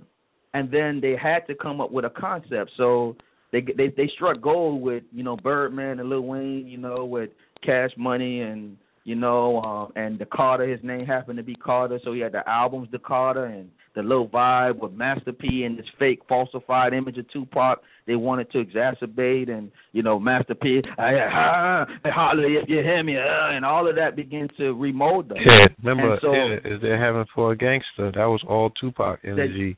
Right after Pac came out, P came right after that. That's right. And then that image, too, DMX wanted to look like it, Ja Rule wanted to look like it, 50 played with it. So these were the dynamics, and that's how they circumvented. They took that energy and flipped it, and now we became flipping keys, flipping birds, and just crazy stuff. That Nino Brown falsified Tupac image and or perverted Tupac image, because we know Tupac was doing some things, but there was an old school Tupac that was doing different things. And I honor Tupac and may he rest in power, but the point is that we're just talking about how they did that because people wouldn't know he was a revolutionary. You know what I'm saying? They only know what they thought they saw on the TV. But he warned us, though. You can look at the interview he did with Fab Five Freddy. It was in 1992, and on Young TV Raps, and he said what they doing right now. He said they changing this whole thing. He said we can't talk about revolution no more. We can't talk about black nationalism or Pan-Africanism anymore. He said they told us if we do, that we can't do no more music. He said, so this new album I'm coming out with, he said, I'm going to have to slide it in there. This is an interview now. He said, but you know what I'm saying? Because they realized from what we were doing in these streets with the rebellion that we could break them off anytime we want to. So they had to change it. So he talked about it. He warned people about what was going on too. But getting back to the point though, so now we go out of all of that into a new dynamic. Now they got the social media engineering. So then we done went from the streets to we talk about Operation Garden Plot and all this other stuff that we're dealing with. Now think about this. COINTELPRO existed for a long time, and I just mentioned MHKR. I just mentioned Operation Garden Plot. These things existed for a long time. COINTELPRO existed for almost 100 years. And with almost 100 years, I mean, of course, it's still existing, but I'm just saying, with almost 100 years of COINTELPRO couldn't do, Facebook, YouTube, Instagram has been successful with less than roughly about 10 years.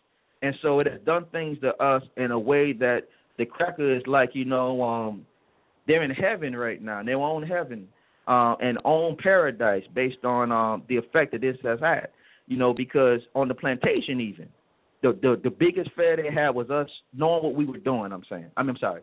The biggest work they had to do was to learn what we were doing. And the biggest fear they had with us doing things in secret because it might have meant their life. So they constantly had spies and agents amongst us to give them information, but then they didn't know if they could really trust it. So it was always important to the white man to have investigation and intelligence on the slaves because he always feared us. So then when they did the Emancipation Proclamation and years out of that, they had to develop organized intelligence. So eventually that became known as the FBI, and we know what his predecessors was called. And then we know J. Edgar Hoover got into the mix, and Gotti became one of the major projects, et cetera, et cetera, et cetera. But the point I'm getting ready to make is that what 100 years of that couldn't do, what MH Chaos and MK Ultra, MK Naomi, and its prepubescent and even adolescent and full operation states couldn't do, YouTube, Facebook, Instagram has done it in no amount of time. That the cracker don't even have to send nobody out to your living room or your house or in your group or organization, your family to watch you. Niggas are on Facebook telling all their business. I got this cook, you know what I'm saying? I just got this AR-15. Look how I break it down. Look at this, look at that. Here we go, yeah. We going to Georgia this weekend. Yeah. Hey, we going to Alabama this weekend. You know what I'm saying? We going to give the white man hell from the cradle to the grave. Are you crazy, brothers and sisters? What are we doing, man? And then we'll leave the little thing on so you can know where we at. What they do, they're leaving a GPS thing on, and we put our whole families on there. Hey, look at my little warrior son. Look at this. I'm not saying that we can't share with family. I'm not saying that we can't share with revolutionaries. But what I am saying is that we've gotten too relaxed and lax, and we've even developed forms of addiction. We don't even know that it's addictive. They got studies that the cracker does. As a matter of fact, there's a study by Medical Daily that says Facebook addiction, activities, same brain areas as drugs, how social media sites hook you in. It's done by Medical Daily, coming out of studies that they've done at various universities and just different studies that the Beast has done on the cause and effect. One of them was a report called, it was published in the Journal of Psychological Reports, Disabilities and Trauma Reinforces. And the researchers, they had, undergraduate students fill out questionnaires in regard to addiction-type symptoms associated with Facebook, including withdrawal, anxiety, and conflict over the site.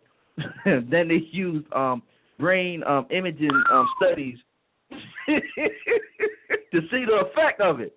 And in the end result, we know that it affected the amygdala and regions of the brain that also dealt with impulsive behavior, and and the patterns. They went on to pair with it was equivalent to the addiction to cocaine, family. Well, the brother Cosmo just posted in the chat room, dopamine highs coming from likes on Instagram. Yeah, releases they dopamine. Put wow. Remember, family, Zuckerberg was in Harvard. That's right. This is a scientist, and these are social scientists. You know what I mean? He was a major, I believe, in computer science. So the algorithms that were created and other things, Facebook is the platform but they've created algorithms and other means of social engineering, like you're saying, to the point where they perfected. The reason why they swept up MySpace and other quote-unquote social media platforms is because he perfected that platform. You know, he was able to perfect it. It evolved into what it is today. But please continue. Black Power, yes, indeed, brother. So here we got it to where, thank you, brother. Thank you. And so here's the thing now. So here we got it to where using Facebook is addictive. And as that brother just posted, dopamine highs from likes on Instagram. That's what we're talking about. These chemicals in the brain that's involved with addiction are being manipulated by this actual. We think it's not affecting us, but think about the level of the stuff you're doing. You're spazzing out on Facebook. You're attacking your brothers and sisters on Facebook. I know entire families that don't even talk no more, and I'm serious. I ain't even talking about revolutionaries. I'm just talking about regular black families that don't talk no more because of what somebody put on Facebook. I know about people getting murked because they was on Facebook. You said something wrong. You didn't like. You put a dislike on them on Facebook, and now somebody got shot in the street. You got entire street tribes of Bloods and Crips murking each other and saying where they gonna meet at on Facebook, vice lords, GDs, and all craziness, all on social media. And here's another thing. That's right. Now, here's another thing, too, from the University of Michigan in the School of Public Health. Now, they did a study, also known as the Michigan Youth Violence, with the Michigan Youth Violence Prevention Center. And in that study, it was about whether social media basically perpetuated youth violence. And at the end of their study, they talked about how social media helped to increase that, because we know that the enemy has always portrayed violence and they glamorized it in our faces. But, they gave us John Wayne and these different, cracker images. They glamorized Al Capone and all these, killing cracker Rambo, killers.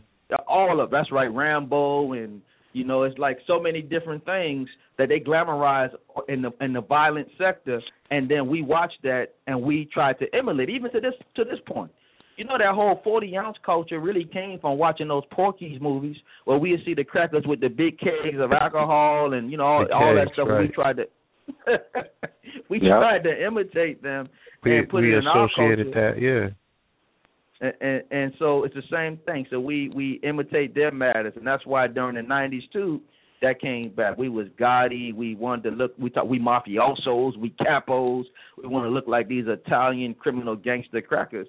And the point is that what the social media does now is, see, when you watch television and you listen to music, your mind goes into an alpha state. That's why this mind control social behavior thing is so serious. Like, some people take it for a joke. They don't comprehend that even food, just food, certain foods we eat, when it actually deals with levels of dopamine, or sexual intercourse, it also deals with different levels of dopamine. And the point that I'm saying is that when you're listening to something or watching something, it puts your mind into an alpha state where there's no defenses put up. So now all of a sudden you're watching this stuff on the TV, like Empire and all this other foolishness we watching with the gayness, the love and hair, all crazy stuff we just getting caught up into.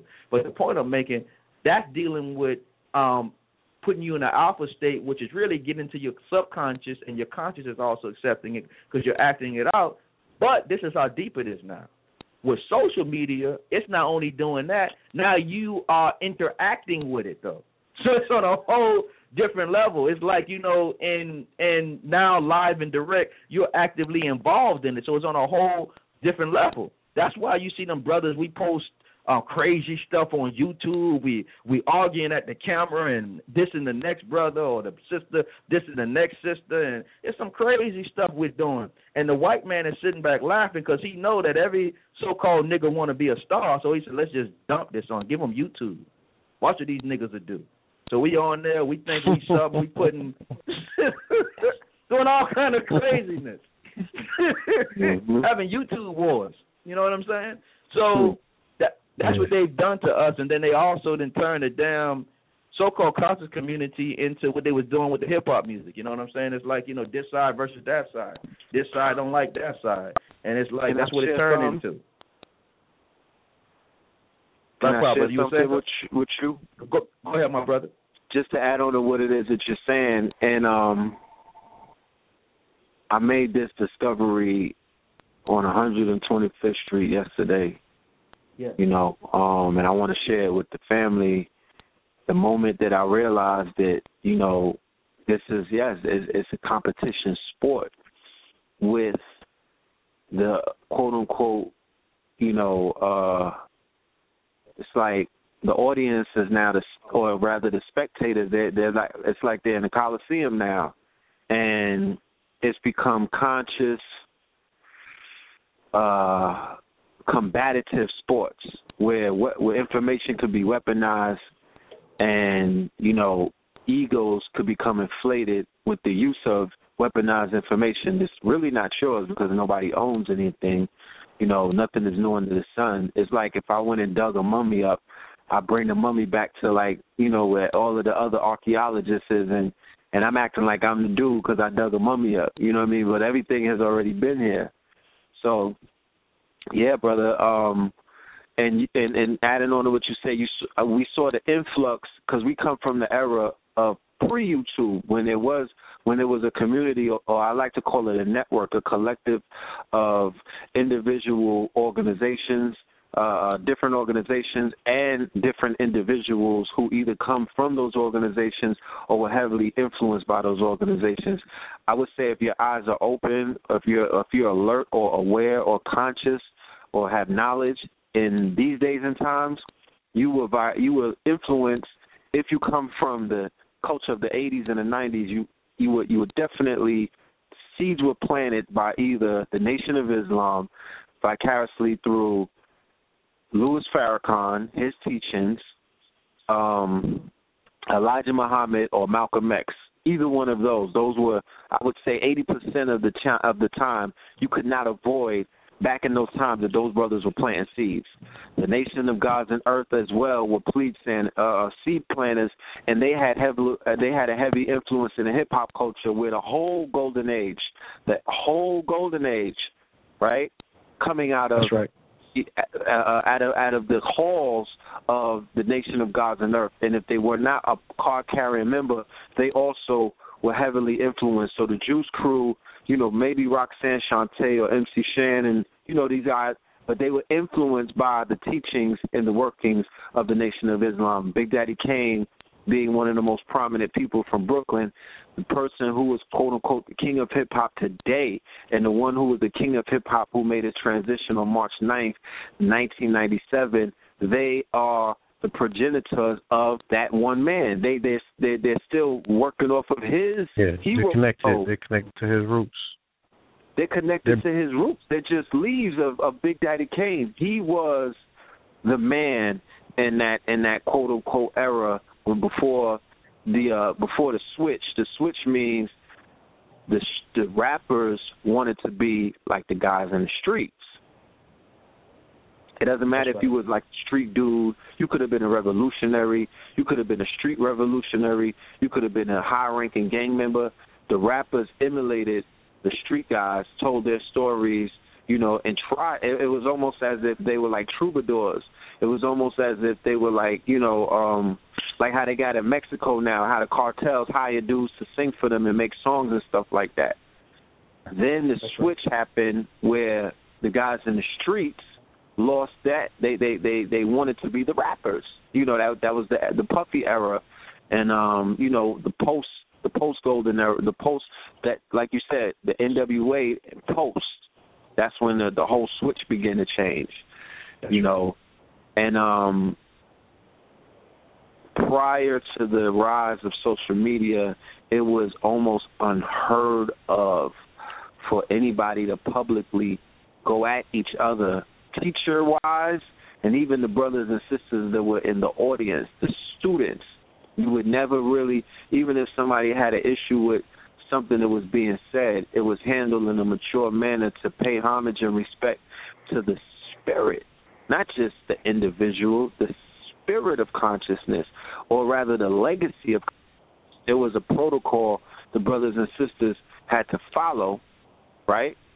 That's right. That's right. Protocol did not speak of people publicly airing each other out and getting, and standing on these platforms and going at each other. Right. Look, getting likes and inviting 100 other people to comment. I don't like that nigga either. You know what I'm saying? He should have been washed up. Yo, here's all the information and the dirt on him that I was able to compile. You understand? Where we at? The white man used to have entire teams to do that. They like what Project Brown. Or our beloved elder Dr. Ben almost made transition last week. That was the rumors, right? We heard about that on the Wednesday, and then everyone was concerned. You started hearing about, I love the math. They had busloads, I heard. And what it did is, to me, it was the ancestors showing that the power of the collective, you know what I mean? Something that we talk about it. I think brothers, try to refer to it, you know what I mean? There's some deep people out there that build on it, but we don't use it to our advantage. We don't understand. We're not holding on to that in our heart and really moving with that, because the power of the collective is where the magic is. That's quote unquote magical, and not to spook anybody out, but it's already been proven that you can change. You could send energy. You could hurt a person, and you can help a person through the power of collective thought, things of that nature. When we send people energy and things of that nature, it has a transformative effect in the now, like right away. And I believe that's what the demonstration with Dr. Ben was. That was Wednesday. But Tuesday, the same people that were saying that, they sending love and light to the doctor, right, who is a root, but a very, very, very, very important root in the world of consciousness. And his stomping grounds is Harlem, and his stomping grounds is New York. So the different leaves that have sprouted and grown in New York or in Harlem are directly related to Dr. Ben. So if you attack the tree, then you attack the root. If you attack the leaves, then you attack the root. You can't separate the two. That's what the European does. We see things, we were supposed to see things. I thought that the book said that we see things. And few lectures I went to, they said that we were supposed to see things holistically as the whole, that you can't separate the two. If my brother's hurting, then I'm hurting. If my brother, Dr. Ben, has made it, to the halls of academia and represented for the nation, then goddamn it, I did too. I feel pride in when I see his accomplishments. But on Tuesday, the same people that were saying, God bless Dr. Ben, was saying, fuck New York. And these niggas that never did nothing. And nobody said nothing in New York. And New York ain't shit. The same ones. And then they try to single it out. Well, I like Dr. Ben. I like Phil Valentine. He's the master teacher. But all his students and everybody else is washed up. We don't even like them. Ain't never been in it. I never seen him sit in the audience. Never seen him anywhere. I never seen him in the streets of New York. But this is what these brothers got on social media to the world. Let the world know. And I just was like, and I'm so glad that you're bringing this up. I was like, yo, this is a higher form of COINTELPRO. This is something that people, I don't even think they realize what's going on at this point. You saying it hurts me so badly. I want to say this in reference to it, but I thank you for adding that to the elaboration, because that's important. Let me tell you, so I want to let the entire listening audience, and if those who even made those statements, I want this to be for the record as well. Here's the thing. We're at war, again, where the color of our skin of no choice of our own is our official uniform. That's how it is. But here's the thing. If you don't comprehend that whether your behind is in New York, whether your behind is in Georgia, whether your behind is in Florida, whether you're in L.A., whether you're in the Congo somewhere in Africa, whether you're somewhere in the East, God damn it, as long as you are a black person, as long as you are an African, as long as you are a melanated person, the cracker is your enemy in the north, the cracker is your enemy in the south, the cracker is your enemy east, west, on the continent of Africa, in North America, all over the place, the cracker is your goddamn enemy. Whether you're a Hebrew Israelite and you're in the corner saying, read on, or whether you're coming out of the halls of the Kemetic sciences saying Hotep and Ma'at Hotep and Imhotep, or even in the Hebrew facet you're saying, Shalom Aleichem, or Ma Shalom Ka, or Ma Shalama, depending on if you're dealing with what type of Hebrew you're dealing with, the classical or you put a little Yiddish in it. If you're coming out of Al-Islam and you're dealing with different facets of so-called traditional Islam and you say, Assalamu alaikum wa rahmatullahi wa barakatuh, or you're coming from another dynamic and you're dealing with a different science, you're coming into the Ifa or the Yoruba and you understand the science dealing with Ugun and the dynamic of Ola Dumare, whatever it is, Ifa, Voodoo, Hebrew, Muslim, Kemetic, Nation of Islam, 5% nation, no matter what it is, as long as you are black, the crackers are goddamn enemy. So stop hating on each other. What are you talking about what didn't come out of New York? Stop playing games. Because all we do, that is that COINTELPRO, MH Chaos, Operation God and Plot, exacerbated foolishness of putting a coast or putting an area against the other, and they do it all the time. Now we went from the Kemetic school versus the 5% nation or nation of gods and earths versus the teachings of the Honorable Elijah Muhammad, which has a foundation within the 5% nation. We know that Father Allah, Clarence 13X, has sciences that was dropped on us in a whole different light, but we know the base come out of the teachings of the most honorable Elijah Muhammad and the nation itself. And even to put another dynamic to that, I'm going to get into this for a second because I wanted to, when you were speaking about people got to deal with that reality. That the 80s and 90s, yes, you came out of the teachings of the Honorable Elijah Muhammad. That's where we got the damn dynamic that the white man was the devil. How in the hell are you going to identify whether or not the white man is the devil and you don't know anything about those teachings? But here's the other thing. We can't leave out the Honorable Dr. Malachi York. We can't leave him out because Dr. Malachi York embodied all of that. When you got I forgot to add him. That's Please right, forgive me. brother. Please forgive me.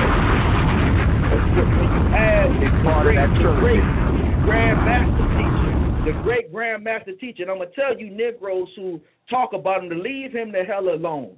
Don't talk about, he raped babies. Who told you that he raped babies? The cracker told you that? Has he ever been tried in a tribunal of Africans? We have tribunals all the time. Niggas have tribunals for marginal things. They put a tribunal against Brother Kalonji over some stuff where he just got his stuff back. If you could do a tribunal on some marginal stuff, then goddamn it, as Africans, we can do a tribunal to get this record clear. But you let the enemies come against our brother, and he's a good brother. He's my comrade, a personal comrade. I ain't saying this as just like, just want to pull on. I'm talking about a comrade who I know did good work. A comrade who I know that I'm gonna say, because you can't be 100 because I wasn't there, but I'm about goddamn 99% sure he ain't did none of the stuff they say he did. He was too busy doing good work for our people. But you got to understand that he made it clear that he did not do it. It wasn't until they started threatening family members that he rolled out as a revolutionary and said, all right, if you're trying to say that even family members that turned against him, that's how bold he was. That you're going to say that my son, Jacob York is going to do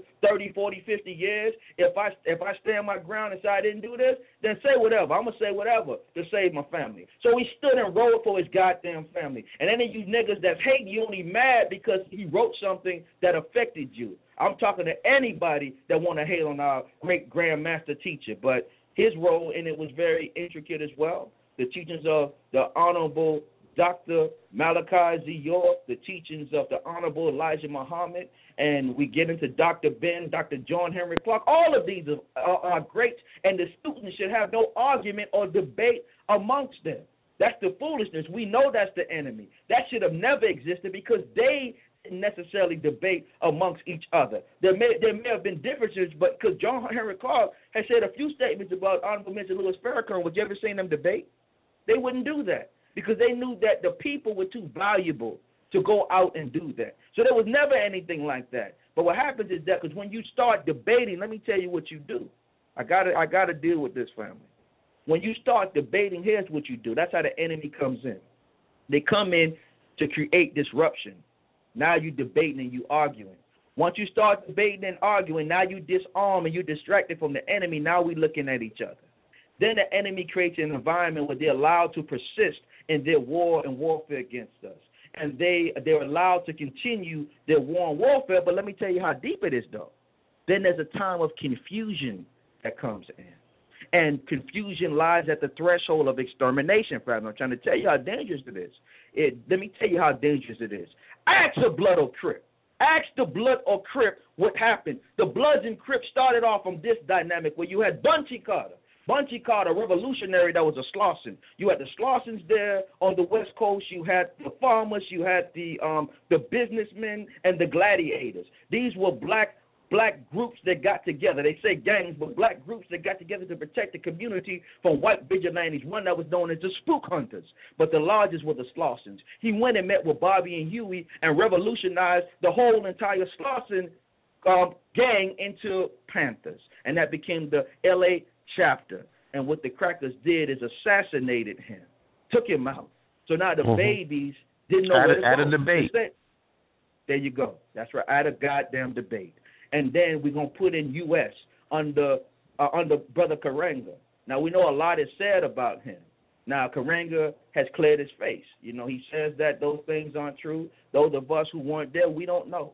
But the image that they said about him, set about him in his life was not a good image, but just getting to the point, though. So those who were more cultural, they flocked to him in U.S. They wore the dashikis, they beat the drums. Not to say one was better, because we need all of that. But the point is that it was a debate.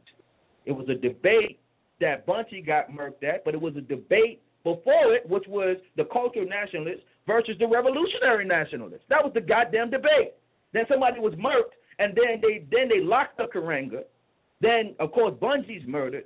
Now the legacy is there. So the Slausons said, we got to continue this work in the community. So they became Community Revolutionary Inter-Party Services.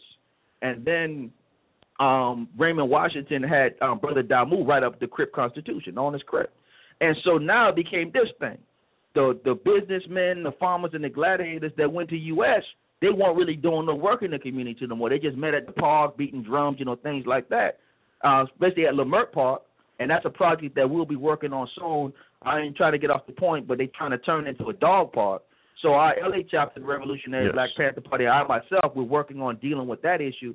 A project we work on. I want the community to be involved heavily across the country with this because it's deep. But getting back to the point now. So beating the drum and all that stuff. So now the Crip, these Panthers that were once lost and now called Crip because the leadership was gone, they would say, yo, y'all ain't doing no work in the community. And if you're not a Crip, you ain't nothing. So the debate continues. Then the enemy came in with that social engineering we just talked about in the 70s. And all of a sudden, they felt the way, and now they begin to say, yeah, you my blood, you my brother, and this Damu thing, and then it became Blood and Crip. And then we start murking each other. But what am I saying about the debate? Ask a Blood or Crip today, why are you killing it? They couldn't tell you. But it starts with goddamn debate. It starts with disruption. It starts with hating your brother or your sister over some mediocre, marginal, petty bullshit. Not trying to be vulgar, man. And I apologize for it. But just keeping it 100. Madness over mediocre, petty, marginal madness, family. That's what we're killing and murking each other over. As Bloods and Crips, but the same thing with this debate thing of the Kemet versus the Moor and all this other damn stuff. This is what it leads to. So you got some people that done ran their mouth a lot. There's certain places they know they got to watch their back now because certain people want to murk them because they didn't debate about somebody's teachings. These are things you don't do. We don't have to do that because we got to identify that all of it is black and African. I don't care what kind of argument you want to got. The true Moors were Africans. It was a confederacy of Africans. We got to deal with that. That created a buffer zone when the Visigoths were getting so deep trying to penetrate the heart of Africa. They put a buffer zone up to keep the crackers there. We got to deal with some true history and true black story. That's right. And be empirical with it. We got to do that and stop playing. The Hebrews, a true Hebrew, whether in myth or reality, is an African. I don't care how much you done made this chart, and I ain't trying to be disrespectful, but if we talking about family business, I'm going to keep it like that. I don't care if Arya, what's his name? Peter, what's his last name? Peter Sherrod Jr. I don't care if Arya sat down one day and woke up and say he had a vision and he told you that Judah was the Negro. I don't care about that. I don't care if he told you that Haiti was Levi. That still ain't no goddamn right for you to go in the street and diss Africa. Where did you get that from? That ain't even in your book nowhere. Whether you want to read the scripture in classical Hebrew or Ha'abri, or I know you want to call Ha'abara, whatever, however you want to say it. You say what do you say, Yahweh Shai instead of Yahshua, however you want to pronounce it. But what I'm telling you is that ain't nowhere in there. You can't find nothing on that chart in there, so why would you go and attack your brothers and sisters and attack Africa? We are not African. Get out of here, man. Don't get in that. If you want to serve the community, go ahead. Do like my brother Hewlin Mitchell did. Yahweh ben Yahweh. He served the community without the madness. Do like my brother brother Ben Ami did. Brother Ben Ami. I love Ben Ami. You know, I spent many moments in Demona with our brother, may he rest in power. He gave us a paradigm for veganism when we didn't really know what that was since the 60s. And he's been holding out. Some may have argument against his politics for going over there in Israel. I'm not arguing about that. That's something he wanted to do. Even though I'm not into that, that's something he wanted to do. But my point is that he was about all of our people being together. So stop this foolishness and stop this madness. Dr. York was so much on this that he had a school of Mohammedism, Mosesism, Christism, so that we couldn't have the problems that if you wanted to say you wanted to argue about Christianity, okay, we got a school for you. That's how he did it. And so I say that the Black Liberation Theological Christian, the Hebrew that really is concerned with our people, the Kemetic brother and sister or brothers of the Nubian persuasion or Takinti or Tamare, however we want to deal with those sciences, the Ifa brother and sister, the Voodoo brother and sister, the revolutionary, the black nationalist, as I am a revolutionary black nationalist Pan-African, all of us and all these systems need to get together and do what we did in the 80s and the 90s and make it one movement, because that's what that actual revolutionary consciousness movement was. It was the black Hebrew, the black Moor, the 5%, the Nation of Islam, the different facets of Kemet all together as one. That's why in the X clan you saw all of that. They had the Unks, but they had the X, and they were talking with some of the Hebrew sciences, with some of the black. I'll use the term just for use of lesser words, but black Muslim sciences, 5% sciences with the Kemetic sciences, but it was all one, and that's how we saw it. The white man fed it, and now in this legacy with this social media crap, now we're arguing and banging against every aspect of our existence. And some of the great power we came with in the context of RBG, which I'm a revolutionary goon, number one. I'm going to get into what I'm saying by that science. And I'm also RBG, a revolutionary black guerrilla in these trenches fighting for our freedom. I ain't no gangster because I ain't into that Italian mafia cracker gangster stuff. So you say, well, you say you a goon. I say I'm a goon because of Ugun. The one of the name of our great Lua, as we say in one science, or Risha in the other science. His name is Goon and Gam, and also known as Ugun. I walk and ride with Ugun. You know what I'm saying? I walk with Ugun. I'm in that spirit of Ifa with Ugun. I even created a system called New African Ifa, getting to Ugun. So as a revolutionary, though. So Ugun was a healer and a killer. And it's necessary that sometimes we got to deal with both of those sciences. So I walk with Ugun. So that's why I deal with that particular science in that context. But we got to get together, family, and stop the madness. We can't, because they wanted to do that. Use RBG versus every other aspect of the community. And you could never get away with that, because when we really want to get in RBG, then we're going to talk about Garvey, which means red, black, and green. You know what I'm saying? And when we get in Honorable Marcus Mosiah Garvey, he wasn't involved in none of that foolishness. He told us but our universal improvement, and he didn't leave anything out. So we got to stop this madness, and we got to get down to business. But what I wanted to touch, too, quickly, dealing with this issue with this social engineering, our sisters inside that McDonald's there with this foolishness. We got to approach this very, very, very, very, very safe, family. We got to be very safe when we approach this, because a lot of times we get so caught up into what the beast has done to us is that we see the aggressor as only the aggressor, but the sister that did the brutality is also a victim, family. Let's not forget what happened to us. And I must say it this way, and I don't want to be too tedious with it, but I got to take us back there for a minute, family. You got to understand, I'm not making excuses, but we're victims of people that haven't been healed. What am I talking about? When our lands were invaded, our ancestors were beaten and tortured and traumatized. The cracker raided schools and villages and nation states. We like to say tribes because the white man likes to marginalize it, but it's really nation states of Africa. The Mandinka nation state, the Fulani nation state was goddamn raided by the cracker, and they raided schools and institutions in Africa. They took engineers and masons and carpenters, wise people out of Africa, because you don't bring, and I don't want to use this term, but you don't bring dumb people as they want to project our ancestors to build a civilization for you. You bring wise people. Black women are the masters of psychology, to the point that she taught the cracker woman how to nurture a baby, that they had to make the black woman the wet nurse at times because they didn't know what the hell they were doing. But getting back to the point. So they came in, slaughtered us wholesale. Our ancestors who were alive watched in this trauma. Black women beaten and raped in the hells and holes of slave ships. The ships come over on port, and they take that pregnant sister that was raped, hang her upside down, and the beast that raped her take a rusty blade or a rusty knife and slice the stomach open and crush the baby's head with their boot heels. Take a black man, the biggest brother, emasculate him, and blood gushing and pouring over his body, pulling him with the mud. And any African seeing the vision will ooh and ah, will be beating them out, shot in the throat, because we were not allowed to express love or feeling towards each. And then at times they would take up the smallest sister, sometimes pregnant. It's a science in that, why they take the most fragile sister. Pregnant or not, if she's small enough, maybe she not to be pregnant, they felt. Take her, tie a horse and oxen or some large animal to both of her arms and legs. Sometimes her breast, sometimes her head. The black man take him. The biggest black man, tie ropes to his arms and his legs. Sometimes it's father, sometimes his head. Beat or shoot and scare him, have him run in opposite directions. Any African ooh or ahhing over the same, beating them out, shot in the throat.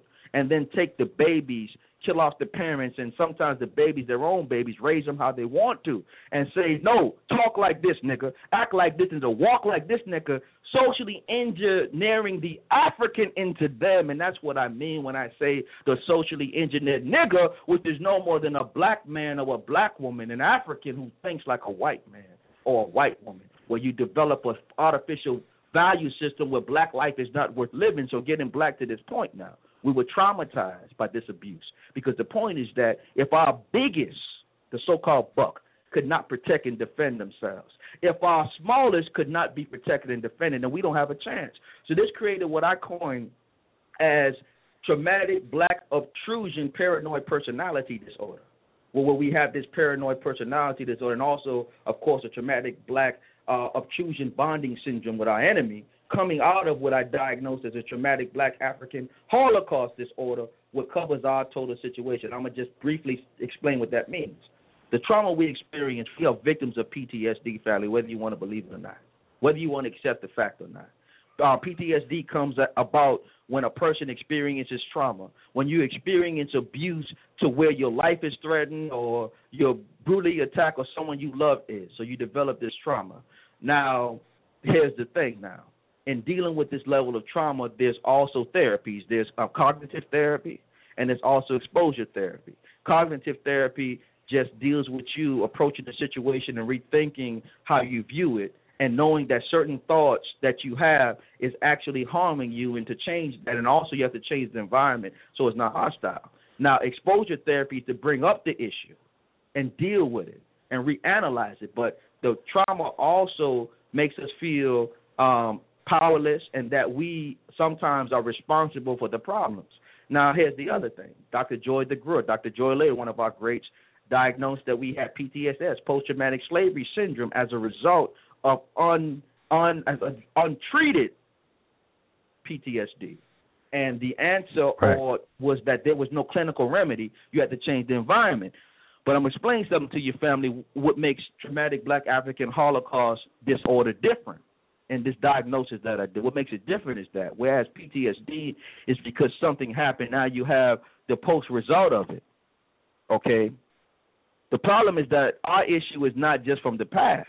The cracker is constantly killing us and recreating new things on harming us.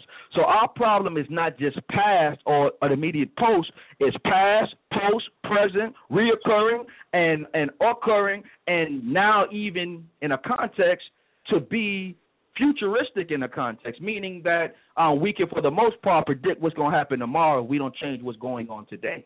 So T-BAT deals with the fact that it's a condition that's present and reoccurring, and not just from the past, but it's on a whole different level. So that's what makes it different. So I say that to deal with this abuse that happened at McDonald's. This is just a result of our Holocaust, of the Black African Holocaust. This is a victim abusing another victim. What happens when somebody's traumatized or abused? Oh, yeah. The abused will abuse others. And so that's what we see. Indeed. Beaten and hurt people. Look at the lingo with the cracker. A brute arrested for stomping victim in McDonald's beatdown. That's disrespectful. The goddamn brute is the damn New York Daily News who printed the goddamn article. That's the brute.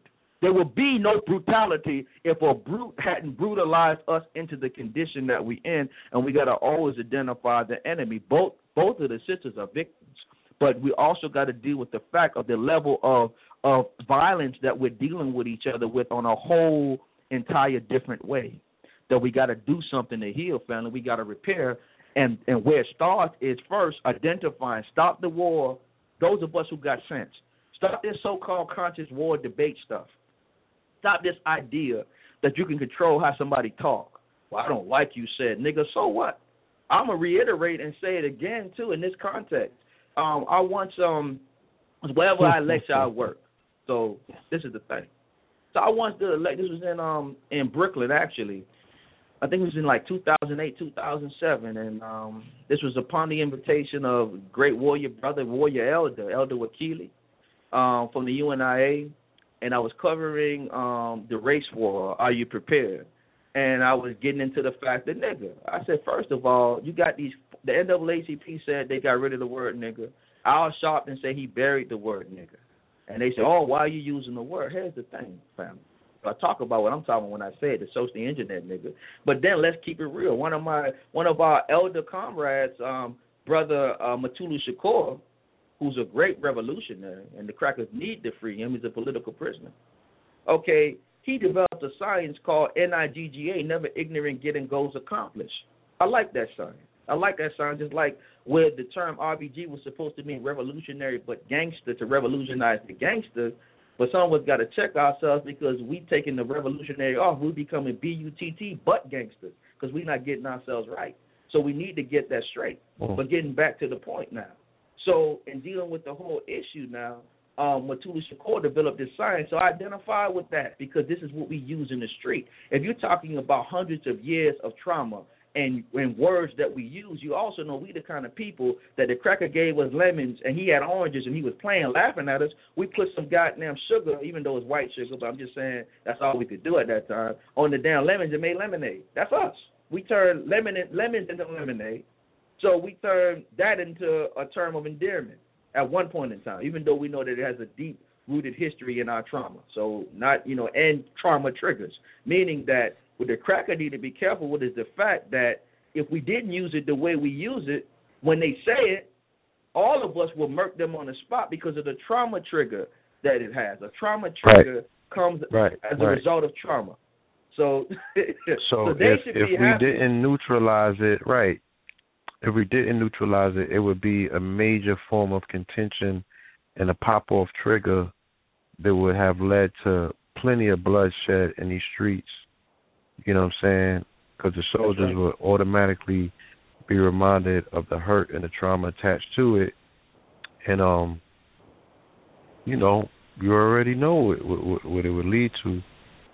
But as somebody that, as a people that were dealing with a certain level of trauma and hurt, like many people that do deal with trauma and hurt do, they synthesize a thing and they become the thing. They use the thing which causes them pain to become that thing which no longer causes them pain in a survival mechanism.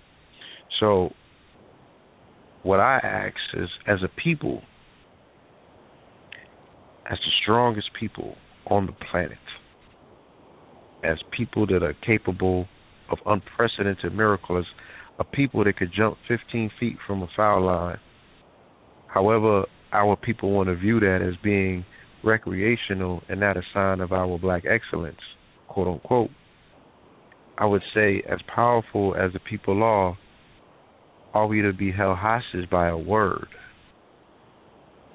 Are we to be so fragile that a word would have that level of precedence over our emotional state, that word would be utilized to trigger us?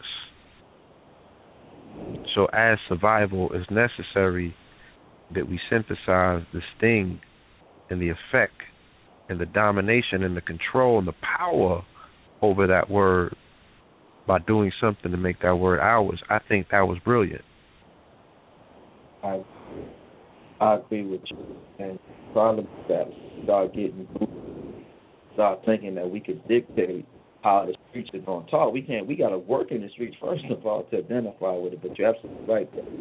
And what I said in that particular forum and lecture I was doing, I said, first of all, they talk about burying it. And I said, but how in the hell are we going to bury the word nigger without burying the goddamn nigger maker? Because as soon as we stop using it, he's still going to make niggers. And let me tell you how deep it is. It's like this, for example. Okay, if my baby, my son, never heard that word, and you saw my children, so you know that I raised them to be revolutionaries, yes, and they exemplified that, right?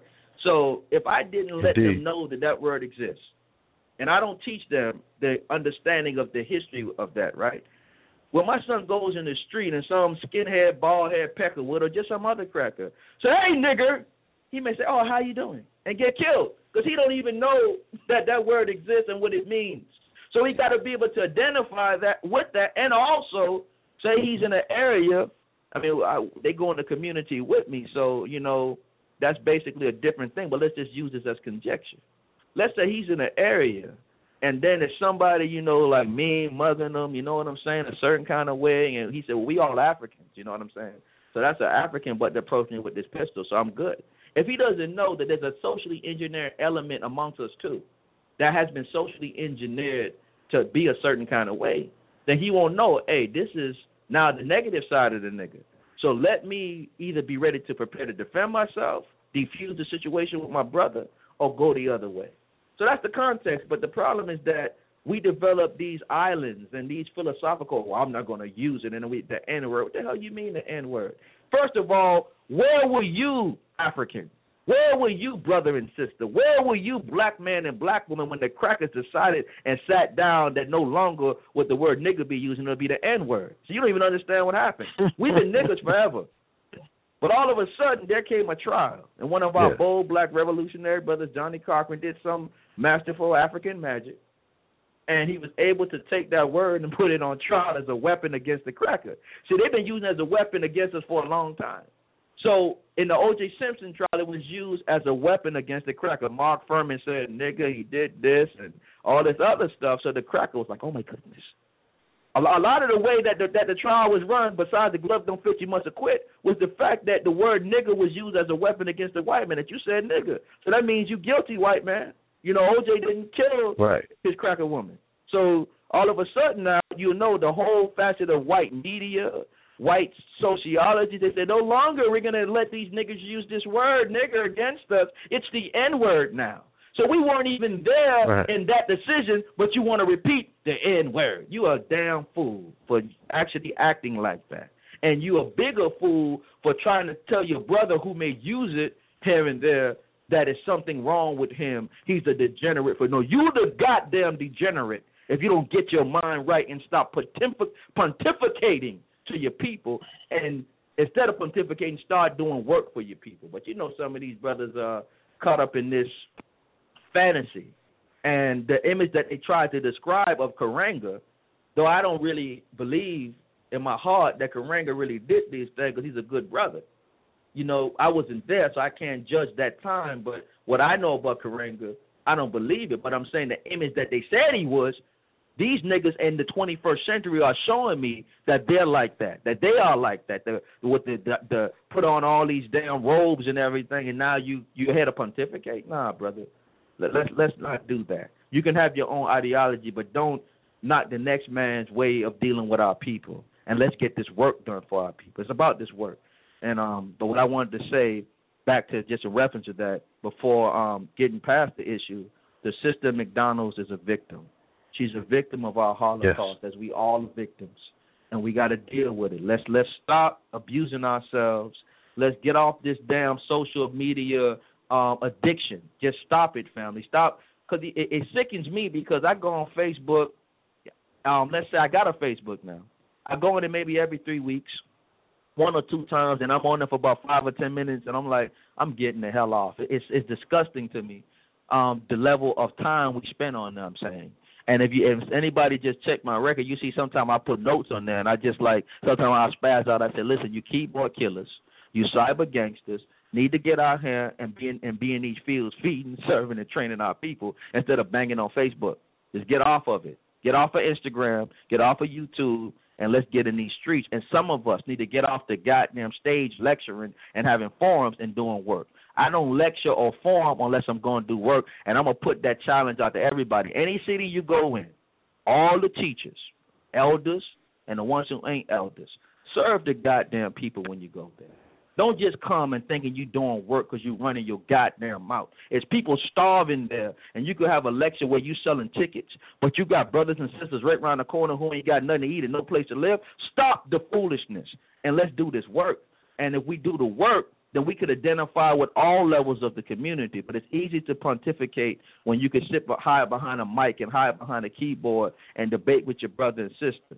If we was doing the work, then what happened to McDonald's wouldn't happen, because the sisters would know. If we took the energy that we use on a forum and a debate and on YouTube and was in these streets, all of us, the Kemetic, the Hebrews got off the corner screaming and read on and start working in the community, then we wouldn't have the issue. I know some of them say they do, but I see you, and I ain't trying to be disrespectful, but I'm just saying, though, I see you go down to the costume store when Christmas come and put the clothes on and go in the corner, and you screaming all day, but you ain't working in the community.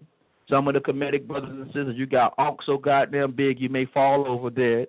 Some of the Muslim brothers, you got bow ties on so damn big you look like a clown. You know, some of the other brothers and sisters, we got big crescents on your chest. You know, it's weighing you down. You got a arch in your back because it's too damn heavy. Some of the other brothers and sisters, you got so much, you got red, black, and green socks on, red, black, and green armband on, red, black, and green drawers on. But goddamn, we still out here dying. So now we just become dressed up Negroes. So we got to stop this. We need to take off all the costume if we're not living the life of that costume and go and do this damn work. Do you really think your red, black, and green drawers is freeing us? Nah, that's just you fantasizing about red, black, and green now. So we become new Negroes where now we didn't develop cliques, but we ain't doing the work. Let's do the work. Let's really do this work and get this work done. What I want to let people know, I wanted to, if it's okay, I'm going to just add a couple things about, because you asked me about the programs. Yes, the program. I wanted to, okay, good. So the program, we have a program where we have a health program that deals with, we do screening. And out of those screenings, after you get your screening, we give you certain recommendations coming out of our Ministry of Health, and everything's clear. You know, our national Minister of Health is Sister Kalima Aziz. She's a physician's assistant. You know, I myself, of course, I'm a doctor, but I'm going to just explain this to you. When we do this, you know, everything's done right. Okay, we don't have our own hospitals and clinics right now, but so what we do is wherever the nearest clinic or hospital is, we basically check in so if anything goes down, let's say a brother or sister come in and their blood pressure is so high that they could be harmed, we make sure that that's on deck, because we may have to take them over until we get our own hospitals. We don't have that yet, but we need that as a people. And we sitting there debating so goddamn much and putting money into unnecessary things and time until we could have a hospital ready. So we haven't done that as a people, and we need to stop the foolishness to get that done. But what we work with is we have a people's clinic. It's something marginal, but we're trying to get that better. So that's what our health screening is. So we do that, and we develop meal plans for the people. Again, I advocate a vegan diet. I am an alkaline vegan. All my babies from the womb are alkaline vegans. So what am I talking about? Now I'm bridging the gap. Because now it's the alkaline vegan Negroes versus the revolutionary Negroes. No, I got my chopper in one hand and my goddamn alkaline water in the other hand. So I'm all good. So I ain't even worried about all the other stuff. Now getting back to, to the whole process of the programs now. So then we got political education where we train our people about human rights. We got to deal with this stuff because, see, the reason why it's important to understand that is because, okay, some of us, even revolutionaries, even some of the RBG brothers be like banging the white man and go hide and do a die-in. They on the goddamn ground dying in. I don't even know what that means, but it's all good though. So the rolling over playing dead in the street. Like that's really you really harming the Peckerwood by having, a goddamn die-in and a march and a rally. Are you serious? Playing with yourself, really. And they laughing at us because they getting overtime. You know what I'm saying? They sitting there, they're ready. Then they got what they call a rage factor. They actually have this, where they determine it's like, okay, it's called a rage scale is what they call it. So they determine what we really gonna actually do. That's what they call it. It's actually called a rage scale. So they got a scale that they determine how we going to do the things we doing. So all the niggas, they're going to come out there, they're going to cry, they're going to march a little bit, they'll do something like wild things, but it don't last that long. You put Love and Hip Hop on, they ain't going to be out there on Monday. You let the verdict go like on so-called Thanksgiving, the niggas ain't going to be out there. Let the Super Bowl or the playoffs be on, they're not going to be out there. But the whole point is that, just getting back to the point, so we're doing all of these things. Now, if you're going to try to get into the weapons of dealing with tribunals and prosecution, we have no power in the domestic civil paradigm of our enemy, nor in the federal paradigm of our enemy.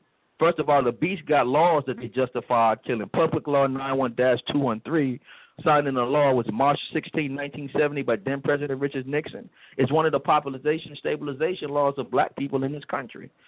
Coming to really back up some of the programs, I'm sorry, I don't want to use that term for, but the extermination plans they have with the U.S. Special Virus Program, where you got Ebola, HIV, and AIDS out of the same laboratories, where they had certain laws to back it up. That they came up with NSSM number 200 and the Rockefeller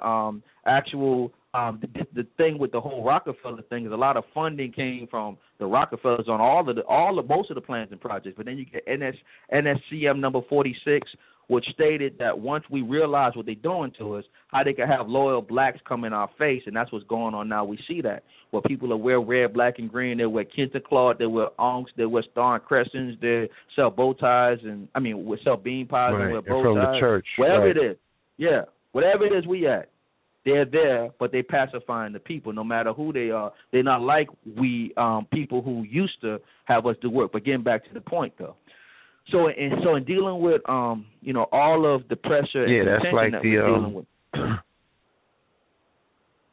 You were saying something? When Bush came in and he had the faith-based initiatives, you know what I'm saying, during the time when they were going up in Iraq and all of that, he had Eddie Long and you know what I'm saying, Creflo Dollar and all of them, my brother's Keeper and all of those initiatives that they were pulling, that's in the same vein because they specifically were, telling them, look, y'all are getting these funds to go back into your community and make your people feel comfortable and all of that. And they were open with this stuff.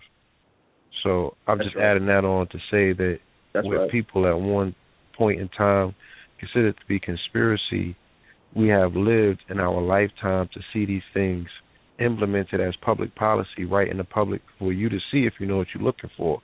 At one point in time, I was only able to read about this, you know what I'm saying, and quote unquote, these conspiracy pamphlets, but this shit has played out. That's to an umpteenth degree. We see it, you know what I'm saying, even all the way down to now when, Obama has his policies and he has his faith-based initiatives and Reverend Al has to go and sit with him in secret and private. But this is a person that you said is an FBI informant, but he has White House clearance. You know what I'm saying? Okay. So how do these things happen? All the way down to George Soros pumping $30 million into Ferguson protests. You know what I'm saying? Right. Where they're creating, like you said, they're artificially creating the threat level, or the anger scale. All of that is being socially engineered. That's right. That's right. That's right. I went down as a member of media to cover some of these marches in New York. You know what I'm saying? And I asked all of the right questions it was mainly 85% Europeans. And I'm like, what brought you out here? You know what I'm saying? What do you hope to achieve? Can I add on? It was, yeah, please do. Because not only is it being social engineered, I wanted to add on that Zuckerberg's major in psychology, and he dabbled in computer science, okay? You could look that up. So it's about social engineering, but remember, DARPA, which is what they do, which is the military's research and development organization. Right. They have what is known as they've created their own version of the internet and their own version of social medias and whatnot. So they're able now to create scales, or rather, these advanced formulas where they interject artificial intelligence, they interject big data. So what they're doing through the social medias, Twitter, Facebook, YouTube, and things of that nature, is they're artificially creating certain situations, pushing buttons, and able to see the reactions of the individuals based on the explosions on the Twitter feed, or based on the explosions on the hashtag campaigns. All of that stuff is being it's being sold as big data. They're monetizing it, but it's being studied, it's being countered, and by countering and studying all of the data, because it's just data that's being kicked out, numbers, data, and they're able to crunch the data, and by doing such, they're able to, because remember it's DARPA, so it's government, they're able to justify budgets, they're able to justify that whole thing with the Minority Report, where they're doing the whole thing about the precogs, I forgot the scientific term, but it's basically like reading the future, scanning certain people to say, well, if we killed this person, you're more susceptible to react in a violent way, so we're just gonna lock you up right now. Preventive measures and things like that. That's what the drone list is. That's what the kill list that Obama has. He's not actually killing actual ground, terrorists with their boots on the ground. He's killing potential terrorists. There's a kill list for the drone attacks. They're droning potentials based on the data and based on other things that are kicking algorithms, out, coming back to them. Algorithms, the algorithms that are working. They showed you, right, in Captain America, the Winter Soldier, with that latest propaganda machine. It was all military funded, by the way. They were speaking of a machine that calculates threat levels based on algorithms of potential threat levels. So the killing machine was supposed to wipe out on potential threats. You feel me? Mhm. And then they came with the whole ISIS situation right after that. You know what I mean? And then what did you call it? Then they showed you in Iron Man how they create an international terror group and a leader by, utilizing the green screen. Like I said, then they came with the ISIS thing, So it's all wag the dog. It's very interesting how they're juxtaposing both angles of using media to show you the angle, you know what I'm saying, and then using media to launch the angle to, gauge your response and then crunch the numbers for quantifiable response to how they will respond to the response. Shit is crazy. That's right. It is totally crazy. It's totally insane. And here's the thing, and getting so deep into it, I'm happy that that aspect was brought up, because we don't even understand that level. You know what I'm saying? How they actually have ethnic weapons, specific ethnic weapons that target melanin, that target you melanin people, and this ain't no joke. This is serious facts that people can look up. You know, it's very deep. And as he was talking about the drones, not only do they have the drones, they have certain weapons that are so deep. The drones, the robotic dogs like Big Dog, and different things that actually is programmed to target melanated people, and ethnic bombs and things like that particularly target us.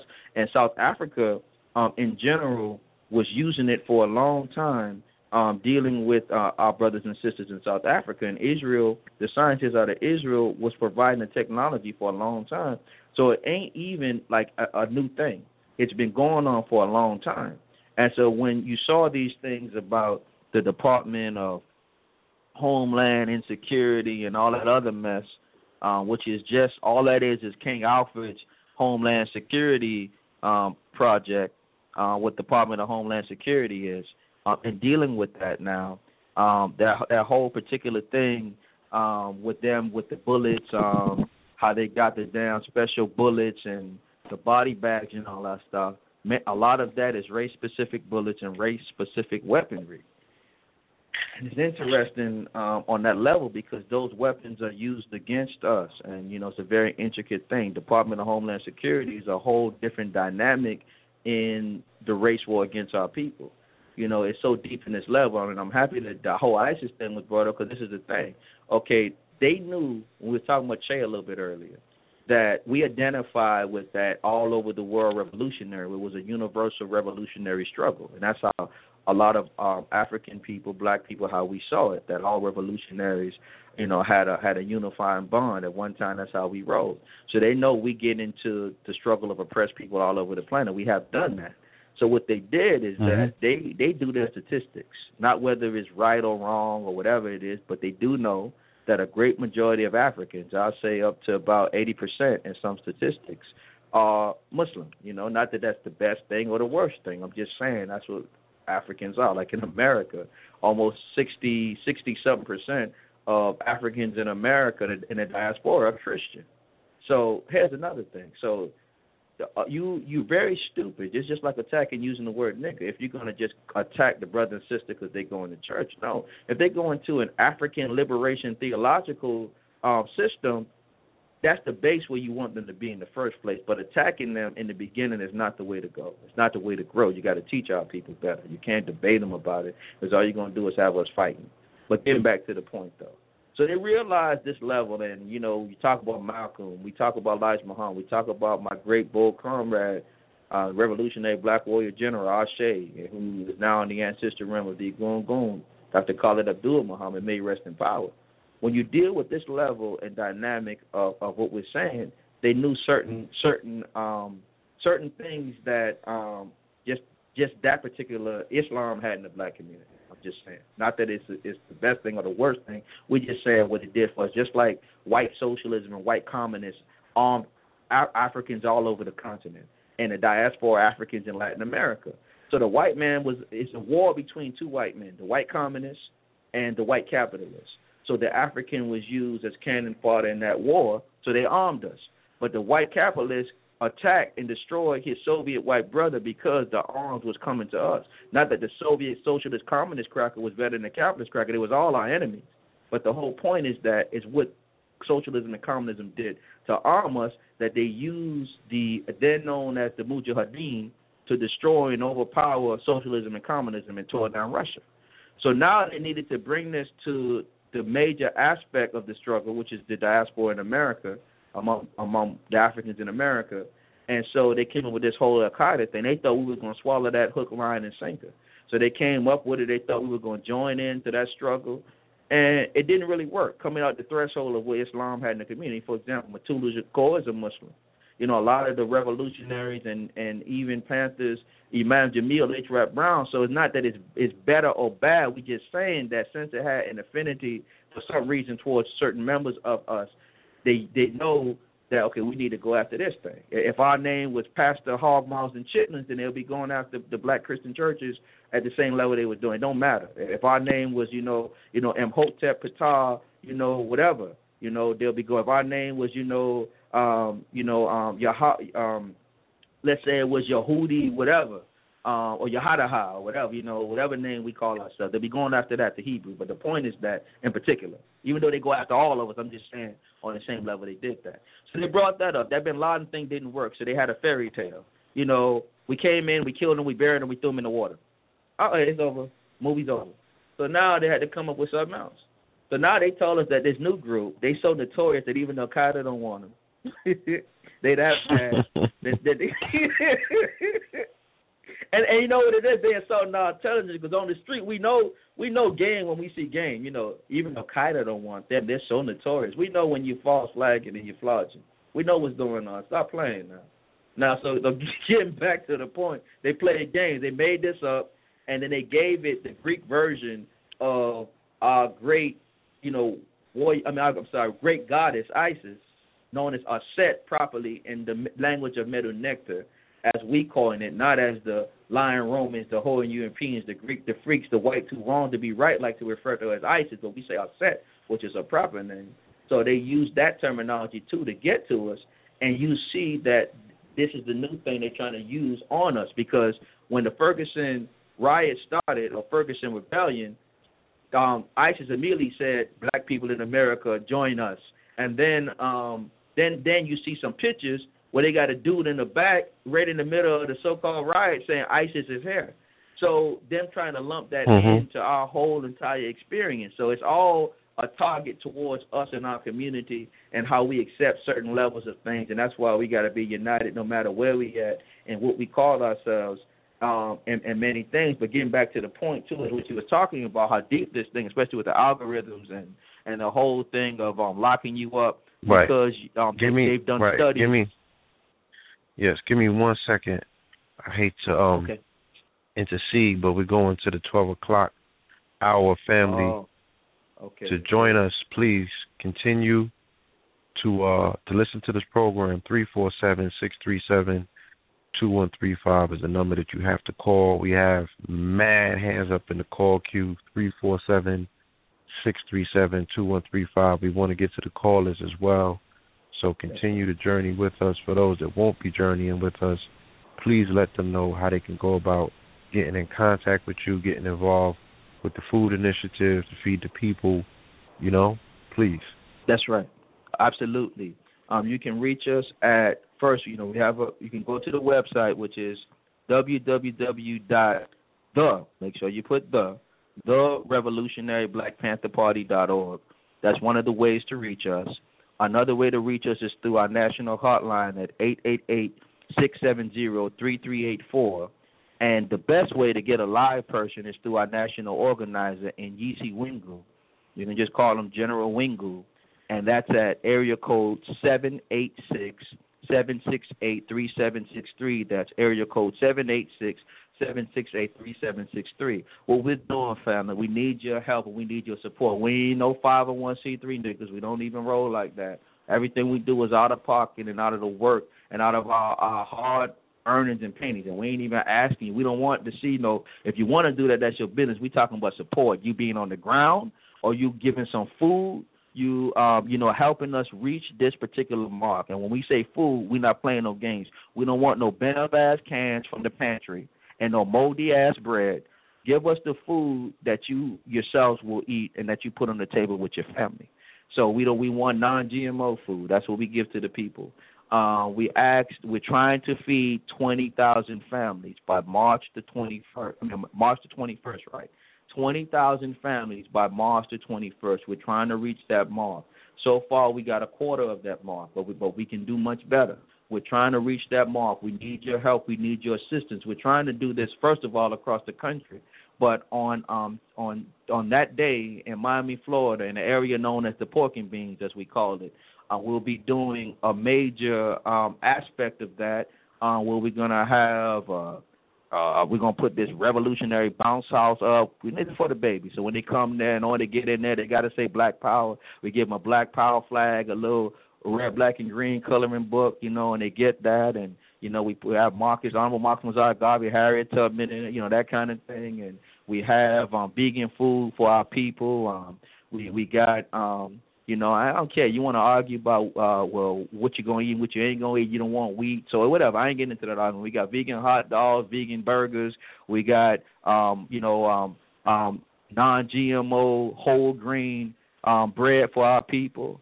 We got quinoa. We got the greens. We got, a whole heap of alkaline food. And then I'm just saying because here's a science. Now, some people are going to get mad at me. Get mad if you want to. That's on you. But all of our people are not vegan, and all of our people are on alkaline. I'm just telling you that's just how it is. It's just like the word nigga. All of our people ain't. So we got a green side where all the stuff I just mentioned that we separate, that don't mix in with the red side. The red side is for people that is trying to transition from the meat.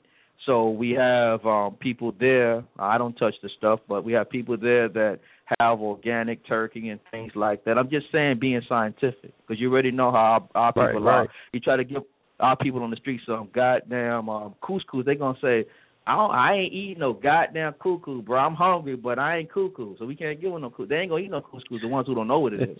They're not touching it. So we have organic, non-GMO food still for people that eat meat and things like that. So we have a red side. So we have vegan hot dogs, vegan burgers, and we have alkaline food, because we go to each level. Some people are not, on it like that where, they're outside of the paradigm of the soy and the wheat and all of that stuff. So we educate on both levels. Even when people eat meat, we give you a pamphlet on the best diet you should eat. And if you're eating the soy and all, we give you a pamphlet. But we also have a food set aside for just pure alkaline food. So we have all of that there. And what we're just saying to you, family, is that we need your help in donating food, non-GMO food. Whether you want to donate non-GMO meats or things like that, go ahead and do it. We have a department for that deal with the red side. You want to deal with the non-GMO organic vegan food, we got a department for that as well. And the alkaline food, we got a department. But I'm going to just kick all the terminologies away. We need your help, and we need to feed 20,000 families, family. That's what we need your help with. Whatever level you can deal with that, help us. We need food. Donate the food to us. We need your ground help. We need your commitment. We need you on the ground if you're local or wherever you're at. We ask that you help us where you at. Just do a feed the people right there where you at. Join us in that. Join us. Join the RBPP in this help, in this effort, wherever you at. How you'll be able to do that, we just ask and appreciate that you basically do some kind of documentation. They don't necessarily have to get their real name or whatever, but we just want to make sure that it's authentic. The people come out, they could just put a check mark. I was here. We don't care because we ain't that kind. We know we dealing with some stuff that we ain't trying to, pry into people's existence. But we also want to make sure that you actually did feed the people you say you fed, so they could just write an X on a piece of paper. We don't care. But you know how it is. Yeah, bro, I fed 10,000 people. Where they at? Oh, so don't lie. I'm just saying. So just they can write an X or a check mark. It don't matter. Just give us some kind of verification that you did do that because, it's not a game and our people are starving. And if you want to take pictures, you can do that. Or if a lot of us are savvy. You want to use that technology. If you at least use it for something good, you can Skype your feed to people. Just do that. Skype us on it. But we just want to make sure that you're doing it and that we're meeting the numbers.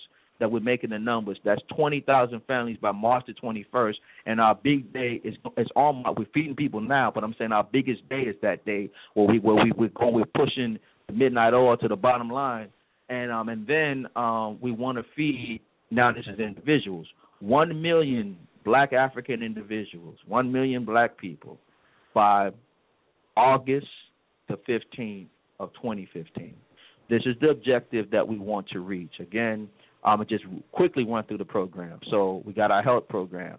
We got our political education. I was getting to we deal with human rights. And if you want to combat these things, if your only weapon is activism, then understand this civil right paradigm ain't going to work, that you have a human right. And there's an international community. I'm going to kick something quickly to you. The so-called civil rights in the 60s only became successful, first of all, of course, when we got the gun involved. But secondly, because the international community saw it. And the international communities of Black people in Africa had their discontent towards it. And so it put pressure. And so that's why that was passed, not because people were marching, getting beat up, but because the international law pressure. And so that's the other part. There's international laws that deals with human rights, that we got to get out of this thing of a civil thing, because the only thing is civilized is something that's savage or an animal. You need to be civil. We're human beings. So the enemy is uncivilized. The enemy is not a human. They're mutants, but we're human beings. So we have to stand up for our human rights if we're active, if we're being active in that way, I'm saying. So we don't deal with the civil process. In the Revolutionary Black Panther Party, we deal with human rights, and that's also to defend ourselves. According to the international law, especially the Caroline Doctrine, you have a right to defend yourselves. And not only do you have a right to defend yourself, this is also how the United States government came into existence, because through the Caroline Doctrine, they were able to defeat Britain and have a preemptive strikes against Britain. And this is how nations all over the world are able to have preemptive military strikes, because of the Caroline Doctrine. But on an individual level, person to person as human beings, and on a government level, nation state and nationhood level, you have a right, a human right, to defend yourself. And not only defend yourself, to preemptive self-defense. So what am I saying? What I'm saying is that if a criminal cracker wearing a badge came in front of your face and was getting ready to pull a trigger and didn't pull it yet, you have, according to your own human rights, a right to murk them in self-defense. And I'm saying lawfully now. That's right. I'm saying this lawfully, to lawfully defend yourself. And I'm going to add this to it, though. And if I did it, lawfully defend myself, I may shoot them lawfully in the badge, because if that's supposed to be a symbol of justice, they're not even worthy to wear that symbol. Or the stars coming out of Africa, coming out of Kemet, and coming out of the Adinkra system. You ain't even worthy to wear it. But anyways, getting back to the point, too, before I said that now it's getting hot. Uh-oh, what's going on? So let me kick this first because I didn't say something and I'm thinking about it now. So here's the thing now. They got false flag operations. I'm getting off point for a minute because I wanted to say something real quick. They got false flag operations. Brothers were kicking some beautiful, deep points on these different research formats they have about dealing with pre-crimes and people they're saying that have a predisposition to be criminals. So let's kill them or lock them up as babies and all of that stuff. That's what they do. Now, here's the thing. They talked about those two cops that got shot in New York, and I don't believe them. I don't believe them at all. One of them dudes, I know I didn't see him in a couple Jet Li flicks. You know what I'm saying? I didn't see that dude. I don't care what nobody say. That same dude that they said, the little Asian cop that got shot in New York, and I didn't see that dude in a couple couple Jet Li flicks. The Ramos dude, I didn't see him. First of all, when we deal with cops, even in the South, we deal with it like this. We don't even see other groups as the enemy police. When we say cops in the South, we use the term cracker for police. That's how we say it in the South even. So we never identified the oppression to different levels like that. So we was talking about murking cops. It wouldn't be to be murking cops because they're cops. It damn sure wouldn't be no situation like that. They playing games. But if you know Operation Garden Plot, it was also and is also in effect now in Missouri because of what happened with Michael Brown, and that's what we're dealing with. So Garden Plot always have false flag operations. And false flag operations are a whole different thing. So them two so-called cops that just got shot in Missouri, I see that's another guy. Now, I don't believe it. It's another false flag operation. Am I talking about conspiracy theory? No, because in this government, they have a false flag operation team. I want everybody to write this down and look it up. It's called the Behavioral Insight Team. This is the U.S. government psychological warfare Force Flag Operations Team. The acronym for it is BIT, also known as the Nudge Unit, where they actually create these false flag operations for social engineering and manipulation. So I don't believe none of the crap that they put out there. And then you also have the U.S. military that has an actual manual that's called the Army Psychological Operation Process Tactics for Psychological Warfare, and this is FM 3-05.301. That's FM 3-05.301. And this is a field manual that deals with psychological operation and tactics, where they discuss how they make false groups for psychological warfare, false leaders for psychological warfare, and false flag operations and acts for psychological warfare. We're at war. So I say that. So when I said that about lawfully defending yourself, you can't tie that into none with these crackers being murked. So don't try to play games and twist it. Oh, my goodness, you heard. No, you can't tie that into that. I said we have a lawful right that any criminal, whether they wear a badge or not, if this criminal is coming to take our life, we have a right to defend ourselves lawfully, I said, against that beast that comes to take our life. So we deal with human rights. That's the Caroline Doctrine. UN Article 51 also states that you have a right to defend yourself, a human right to do it. The Universal Declaration of Human Rights also states that you have a right to be secure. You have a right to not be arbitrarily arrested or your movement being hindered or restricted. These are human rights. So we got to get out of this small paradigm that we're activists in dealing with rights. I'm just saying, and the whole thing, you know, that the second formation of the Panther Party, which was under Bobby and Huey, the first being under our founder, Kwame Ture, the second being under Bobby and Huey, dealt with civil rights, you know, even the Constitution, you know, just different things. But we deal with the threshold of human rights and dealing with those particular things for our people because it trumps the domestic paradigm. Now, the next issue on hand is the tribunals. The beast may fail, and I'm not saying this is the solution. I'm just saying if that's the best you can do is be an activist, this is how we deal with it with the human rights dynamic for our people. So here's the thing now. The beast may lose in civil court. You may lose against the beast, in a civil court. You may lose against the beast in a state court because, you know, the civil just more or less dealing with not even criminal. But in a state criminal court, you may lose against the beast in the federal court. But that does not deal with the dynamic of it still being a crime against humanity. If every 28 hours a black person is killed by a so-called law enforcement officer in this country, that's the actual statistic, that we are murdered every 28 hours. That is a crime against humanity. It is genocide and ethnic cleansing, and goddamn it, you got a right to lawfully, fatally defend yourself against it. But also you have right to tribunals where we can prosecute.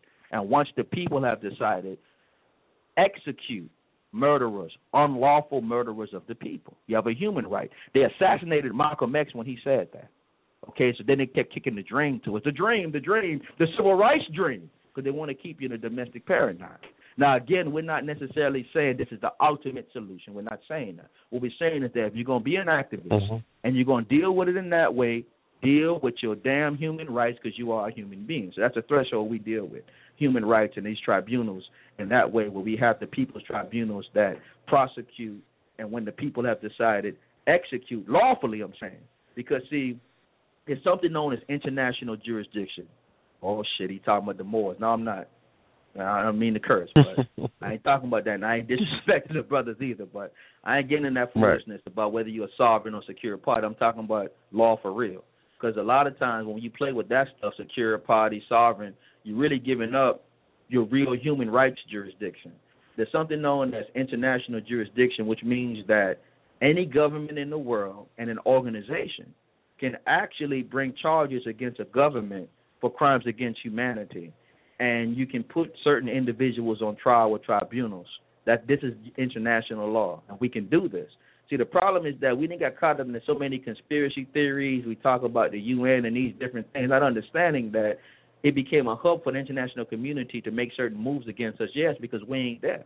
So when you got a nation like Russia, and they say, listen, you know, we've understood, or we understand, that 90% of the world population need to be reduced, particularly in Africa, because it's destroying the planet, and nobody objects, then this is just warfare is all I'm saying. It's not a solution, but this is how they do warfare. So now the UN has decided, well, we got to reduce 90% of the population. Well, we can use those weapons against the beast. That we're going to reduce 90% of y'all ass with the same process then, because it's just a tool of war and warfare. It's not necessarily the solution. Just like us feeding the people ain't going to stop the cracker from killing us, but at the same time, there's a food warfare against our people. So we got to deal with the tools to fight that. And the same thing with us being murked and they use legislation and law against us, we got to have the proper law to deal with that, which is our human rights. That's all I'm saying. But let me get back to another program. So in our political education, we constantly stress that, like our project with the pork and beans is a human rights actual project where they're actually infringing on the people's human rights to habitation because they're trying to tear down the pork and beans. So we're fighting that. And we want people to help us in that work. You know, we have half of the signatures we're getting. We need another 500. And I was trying to say, you got these romanticized Negroes. Oh, y'all talking about signatures. We should be killing them crackers. Let me tell you something. Don't even play with it. We train very well to lawfully defend our people. We don't play them kind of games. We don't play those games.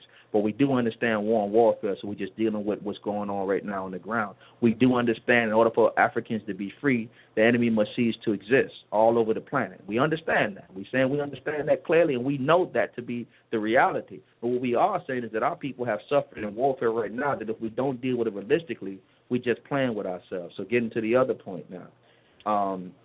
We also have the food program daily, which is 7 days a week, where we have a free breakfast program, which is 8:30 to 11:30 a.m. We have a lunch program, and we have a dinner program for our people. Then we have a big public Feed the People program, which is every Saturday, that the public is welcome to participate and feed the people with us. Now, we do ask when you come, if you have a cold, you had the flu, you've been sick, don't come around us. You're not going to get our people sick. You're not going to get the community sick. So don't come nowhere where we at if you're sick. But if you're in good health and you ain't been around nobody sick, come out.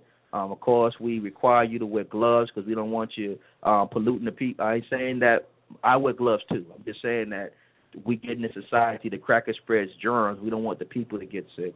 So we ask that you do that. We make sure that everything is hygienic and clean for the people. And we have to treat our people as they are, as human beings. We don't give them no bent-up damn cans. We give them full weed off our table. And we ask that you do that too. So let me tell you something. We're not asking you something hard. If you're local or you want to start a Revolutionary Black Panther Party chapter to get these programs into effect, let me tell you what you do. Okay, it's not a difficult thing we're asking you. You can just bring a plate of food or a pan of food out your own house. I'm just saying stuff that you eat. Have your neighbors do the same thing. A lot of our food programs is like that. It's just people that have food bring food that they themselves will eat and cook for the people, and they bring it, and we feed the people with it.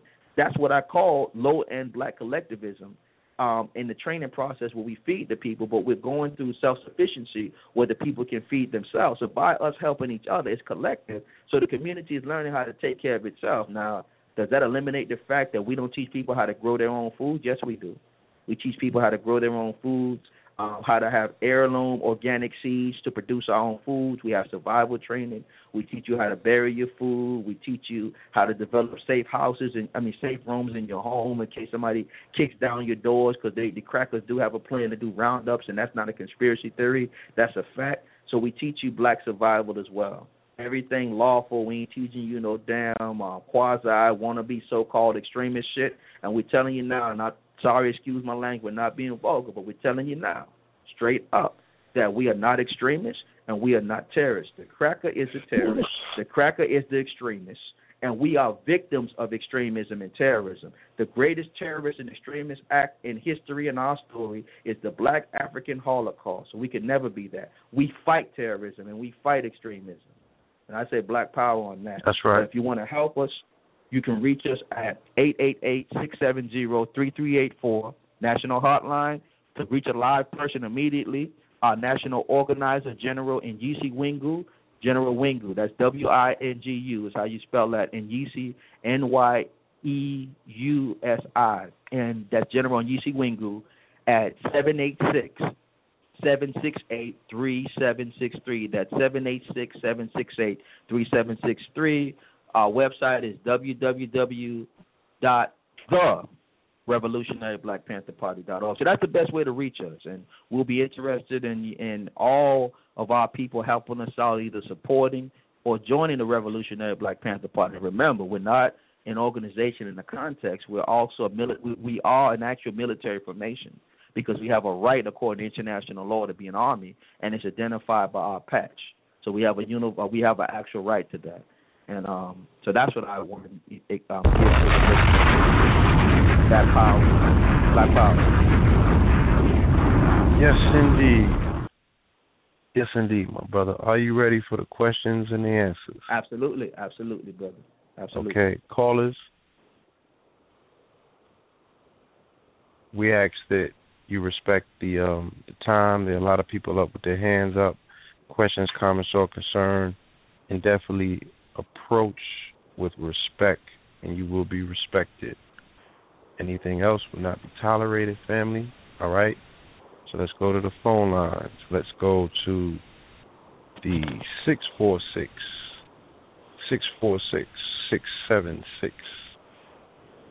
Peace. Peace. Dr. Ali Muhammad. Black Power, Black Power. Black Power, brother. First of all, I want to commend you, brother, on the great works that you are doing for our people. I also have words of wisdom. Wait, who's this? This my brother? Brother Sarnetta speaking. And Black I want to say Black Power, peace to my brother Red Pill and the Blue Pill, of course. I just want to say to you, my brother, that you are doing such a magnificent job out there feeding the people, and you're doing this work for the people. But, brother, you don't need to knock nobody to pull and big yourself up. You're doing so much for our people, because when you begin to start knocking people, that shows me that really you really not doing that much. See, I'm doing so much work that I ain't got time to talk about the next group or to bang on the next group. You're doing a spectacular job, brother. You don't need to knock nobody else. Just do what you do, and you're going to, just keep bigging yourself up and doing your work, brother. Okay. And the reason I say that is because, you made a statement early on, and you said something about the debate in reference to the Bloods and the Crips. And, that's right. The reason why the Bloods and the Crips, it could come out of the debates and it stems from no, it don't do that, brother. We don't do that. We out doing what we do. We teaching. When we have these debates, we open up the community. We open up the floor for other people to come in and set up their table and begin to feed their families, and they can also generate and make money to go back home and do what they do. You see, we can't begin to make statements like, oh, them brothers with the big bow ties and them brothers with the red, black, and green, and that's all they got on. And then when we call you out to do a debate, you say, oh, I don't want to debate. But you just sit it on the red, black, and green community. You just sit it on the brothers with the bow ties. You just sit it on the brothers. Hold on, let me finish. I'm gonna let you go. You just sit it on the Hebrews. So when they call you out, you back up and say, oh, brother, I don't want to debate. But you just did debate by being disrespectful. So all I'm saying, my brother, is you're doing a hell of a job. You're doing great work. You don't need to knock nobody else. Peace and Black Power, family. Peace and Black Power, Sergeant. I thank you for that statement, and I thank you for what you're saying, but I am sure going to answer that. First of all, I ain't knocking nobody because I am a Hebrew, and my Hebrew name in dealing with the Hebrew community is Brother Dawood. That's my Hebrew name. I ain't knocking nobody because I am a Muslim. I respect Honorable Elijah Muhammad as one of our great elders and our great teachers and everybody that wear a bow tie in that community. So I am, and I roll with the Nation of Islam and the 5% Nation of Islam. Ask Allah be about me. So, and dealing with the RBG, I stand in red, black, and green. My babies wear red, black, and green, and I salute the flag of red, black, and green. The Revolutionary Black Panther Party symbol is red, black, and green with the panther in the middle. What I'm talking about, Sarnetta, and you can't run away from this fact, is that when we constantly argue and debate about philosophy and religion and spirituality, it's dividing our goddamn community, brother. That's what I'm talking about. I'm not saying whether we can't. I'm not saying but hold on. I'm not saying whether we can't deal with issues in family business and test sciences. I'm not saying whether we can't test sciences. I'm not saying whether we can't deal with philosophy and test sciences. But what I'm talking about, you got people that's very sensitive about their teachers. You're gonna have the Nuwabians debate this one debate that one. Dr. York's lockup. You got the Kemetic people debating this one and debating that one, and it's dividing the goddamn family. And just like the Bloods and Crips, people just like the Bloods and Crips, people got threats on their head. You know what I'm talking about. There's people that can't even walk in certain parts of New York because they've been debating. And you know you making money off of it, Sarnetta, so stop playing games. You call yourself the Black Don King, so stop playing games. I don't care about the fake accolades that you gave, but you got to start the debate. Why don't you get out here and feed the people? Stop selling the goddamn DVDs and come feed the goddamn people. Stop taking people DVDs and making goddamn money off of it, and you somebody walk down the street, you put a camera in their goddamn face and sell it for $15. Stop that bullshit and come feed the people, nigga. Stop that bullshit. Don't even try me with that fuck shit, because I don't play that shit. Come out here and do the work. I'm going to wait till you finish screaming like a little bitch. Come out here and do the work, bro. Selling DVDs ain't doing the work. Come on here and do the work. And if you think Jeannie didn't whoop your ass, if you think Jeannie done went to New York and whooped your ass, don't play with me, bro. I don't even roll like that. I'm not that kind of brother, bro. Don't roll with me like that. I'm saying don't come off like that because I didn't diss nobody. All I was just saying is that we gotta unite. I said we gotta unite. I said we gotta unite and stop the debate. That's what I said. I wasn't disrespecting nobody because I'm a part of all those communities, and I always do. You probably don't know me, but I defended you when they said that you would take stealing people DVDs and bootlegging it. I said half of you niggas won't even be known if Sarnet in the House of Consciousness wasn't making you known. So don't play no games with me. But if I'm talking about stop the debate, you got to stop it. I don't care what you think about it. Okay, now, being that you said that, you got all emotional, like a little fucking damn sure did, because I am emotional about our people. Call yourself a general. Number one, you call yourself I don't call myself no general. I don't have to call myself a general. The people call me a general. But go ahead, brother. I done heard you talk. Go ahead and talk. Shut your go ahead and talk. I'll let you talk too, but go ahead and talk, bro. Shut your little homo faggot ass up and let me talk. You say you was a homo faggot ass fuck nigga that sold DVDs and got your ass ripped for it. So you the sissy ass nigga. You was a fuck nigga that don't do no work in the community. All you do is steal people DVDs, have these bullshit homosexual aggressive debates, talking out black men. So don't even play with me, bro. All right. Dr. First of all, I was respectful to you. I'm yes, brother. Go ahead. I'm quiet down. Go ahead. I'm bringing out the real color of you, nigga. You's a fucking hater. Listen, your color been brought out. That's why nobody respect you, Sarnetta. All you do is steal people DVDs and make bootleg DVDs. Listen.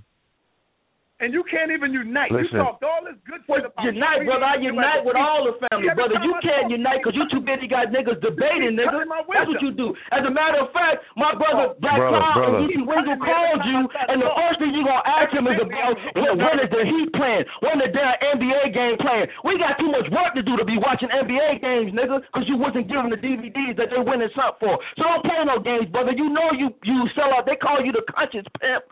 I always say don't call the brother a pimp. And I'm telling you, anybody could verify that. Ask brother Bomani Mayasa if I ever said that. I always defended you. When other people talk shit about you, I defended you. But I'm going to tell you I don't agree with the debate. And we could agree to disagree on that and don't have to insult each other. But when you say I'm attacking people, I'm not. I said I unite with the Hebrews. I'm a member of the family. Okay, now let me Dr. say Ali. You interrupted me, please. No. Let me say this. Let me say this because you was rude and disrespectful hold on. First. You was disrespectful first, man. All right. All I did was bring out your true colors, man. You are fucking hater. There you go with the cheap shots against Sarnetta. Your true color is that you pimping people with this debate stuff, bro. So stop the cheap shots. I'm not that kind of brother. You may get away with this passive aggressive stuff, but I ain't even gonna roll like that, bro. I'm not gonna roll like that. Your true color is that you pimp people, and then when you don't like them, you turn on them like you turned on Saul shooting Seti and gave his address out, gave his damn address out with your number, dry snitching. That's what you do. So you might be an agent. So don't even try me, bro. I'm saying don't try me. That's what you do. You turn on people and then you start talking about them. Like I said, I'm not against nobody. I'm a part of all those communities, and you could check and ask them if I don't respect those communities. No, I'm against you because you came out talking about I'm attacking people. So I'm gonna call your colors out, boy. You just not man enough to say it. You ain't a man. You're not a man because you're too busy out there bootlegging people damn DVDs on the block and think that's revolution. What you need to do, the revolution ain't gonna be televised. It involves work. So come out and feed it. I signed that to put it like this aside. Okay, let's stop the argument. If you show me a Feed the People program or the House of Consciousness, I'm going to shut up. Black Fire, go ahead, brother. Dr. You ain't doing nothing new. I saw not to shut your punk ass up and let the brother talk, please. You ain't doing nothing. Shut your punk ass up, Sarnetta, and let the people, let the brother talk. As long as you talk, Sarnetta, I'm going to talk. I ain't that kind of brother. There's nothing disciplined. Shut your punk ass up, Sarnetta, let the brother talk. Oh. Sarnetta. All right. We don't want to mute nobody's phone. Yeah. Take your but he keeps interrupting me. Hold on. Yeah, in the interest of what this program is about and the fact that we don't want to perpetuate that, I'm going to have y'all continue this conversation in a different forum. But I don't so you don't have to air this out in front of... No, I'm saying at some point you should allow yourself to... There's something that you have to say to the brother and there's something that he has to say to you. It can be said out front of the public venue. so we could come to some sort of understanding, whatever that understanding is. You know what I'm saying? We don't need to do it like this. Yeah, that's what I'm saying. That's not. Mm-hmm. You feel me? With I won't be mad in the best say, interest brother, of both parties. Listen, this is what I'm gonna say. Anything I said vulgar to you, I apologize for it, brother. And I'm gonna be a man for the sake of black unity. I'm gonna say that, and I'm gonna keep it 100 because that's the kind of brother I am. I ain't no YouTube, Facebook. You know, I'm gonna argue with you. I don't even like this phone thing. I didn't even know that was gonna happen. It is kind of disruptive, and I could say maybe I'm a part of the disruption, whatever it is. I ain't even gonna throw no shots at that because I ain't gonna be that kind of brother. But what I am gonna say for the sake of black unity, I'm gonna just say just straight up. Anything I just said vulgar to you, I apologize about it. But I am going to say this.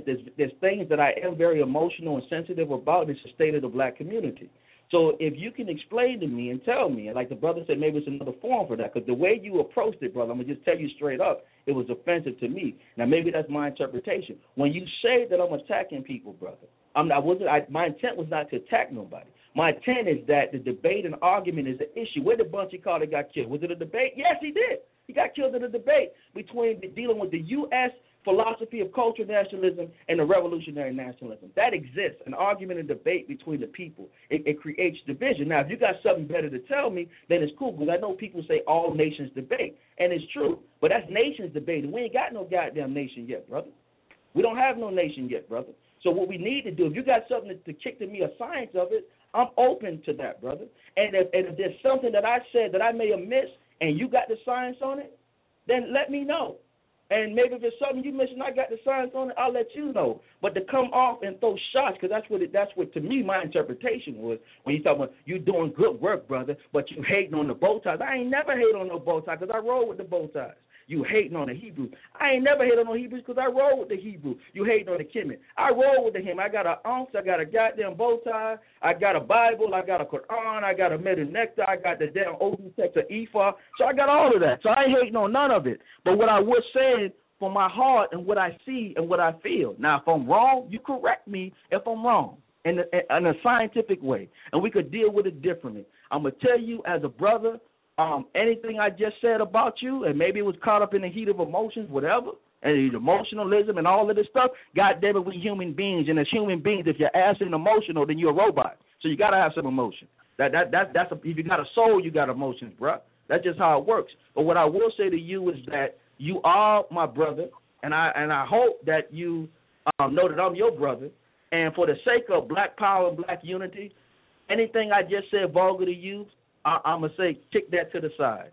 So for the sake of black unity, if we can talk in a different medium, if you have some science to kick to me how the debate has a place, then kick it to me. But I always saw the debate as some passive-aggressive people arguing when we need to be out here working, feeding, clothing, sheltering, and training our people. Now, if we understand, if it's a fact that dissemination of information, that you feel that that's a part of feeding the people, maybe it's a psychological thing, we could even talk about that. But that's the level that I'm on, that I see the hurt and pain that has happened. I witnessed things before my eyes. I witnessed people getting threatened, death threats because they debating this one. This one debating the Muslim, so now he got death threats. This one want to kill you because you said something about Farrakhan. This one want to kill you. You said something about Dr. York. That stuff I don't think is healthy. And I'm just, that's my vantage point now. If I'm wrong, then correct me. So I didn't say it as a diss. I didn't say it as a hate. I didn't say it in that way. But when you came and said that something that is not my intention, and I'm hating and attacking people, that's what I took offense to. Because I love my people too much to attack and hate them. But I will express tough love on our people, straight up. And I'm going to say it in respect to you, and I'm going to give you a verbal black power hug if you want one. And if it's something that you're not into, just say I'm not into it. And we could just roll like that. And we could agree to disagree. Black power.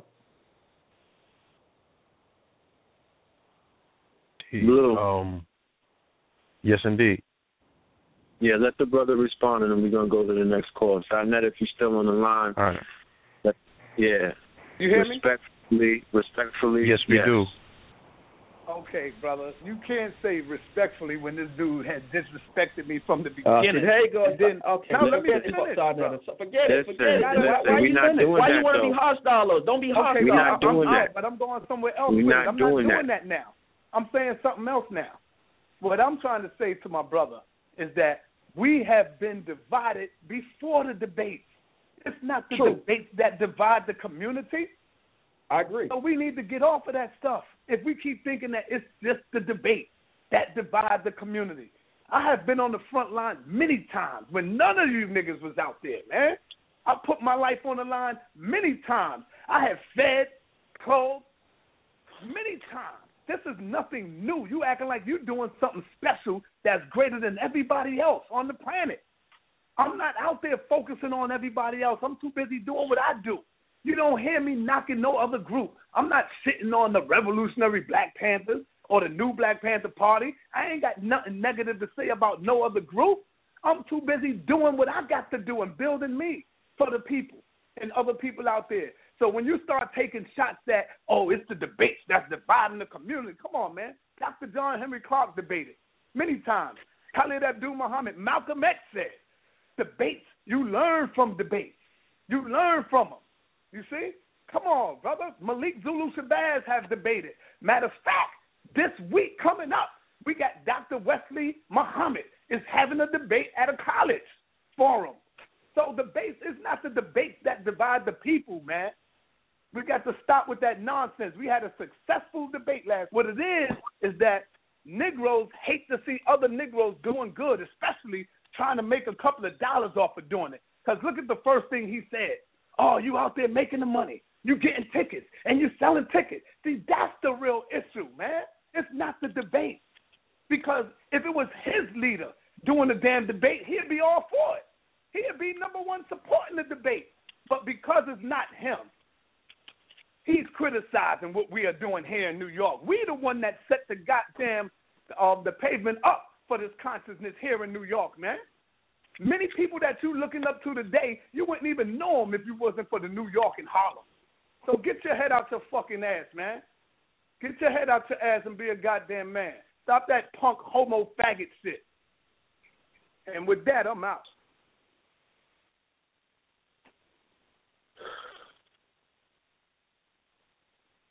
Yo, I'm still on? Blue yeah, we here. Yeah, I'm right here. That's all I had to say, brother. When somebody talk negative about what I do, I got to come back and clean that, man. You can't let people just say that shit as though they the only one that's doing work in the community. Yeah, Come but on, at the end of the day, brother, me and you have a lot of conversations about this on numerous occasions. We have to be very, I'm just saying, there's a level of respect that we hear you, but shit, I'm the flamethrower, man. I'm not going to sit back and act like I'm the intellectual. It's not about that. At the end of the day, it's not about that at the end of the day. We could all be flamethrowers. Right. You know what I'm saying? I don't care about all. I'm talking about me. When you sit on me, I got a right to defend myself. That's all I'm doing. Just like if I was doing a show and somebody come on here and try to degrade, know the ledge, I'm going to let your ass on. In fact, I'm going to call you. Brother, you got this nigga on the show trying to just tear down your shit. Do what you got to do. Handle yours. Clear that up. I'm going to make sure you clear it up. Because once you say that on the air, now it's out there and everybody can hear it.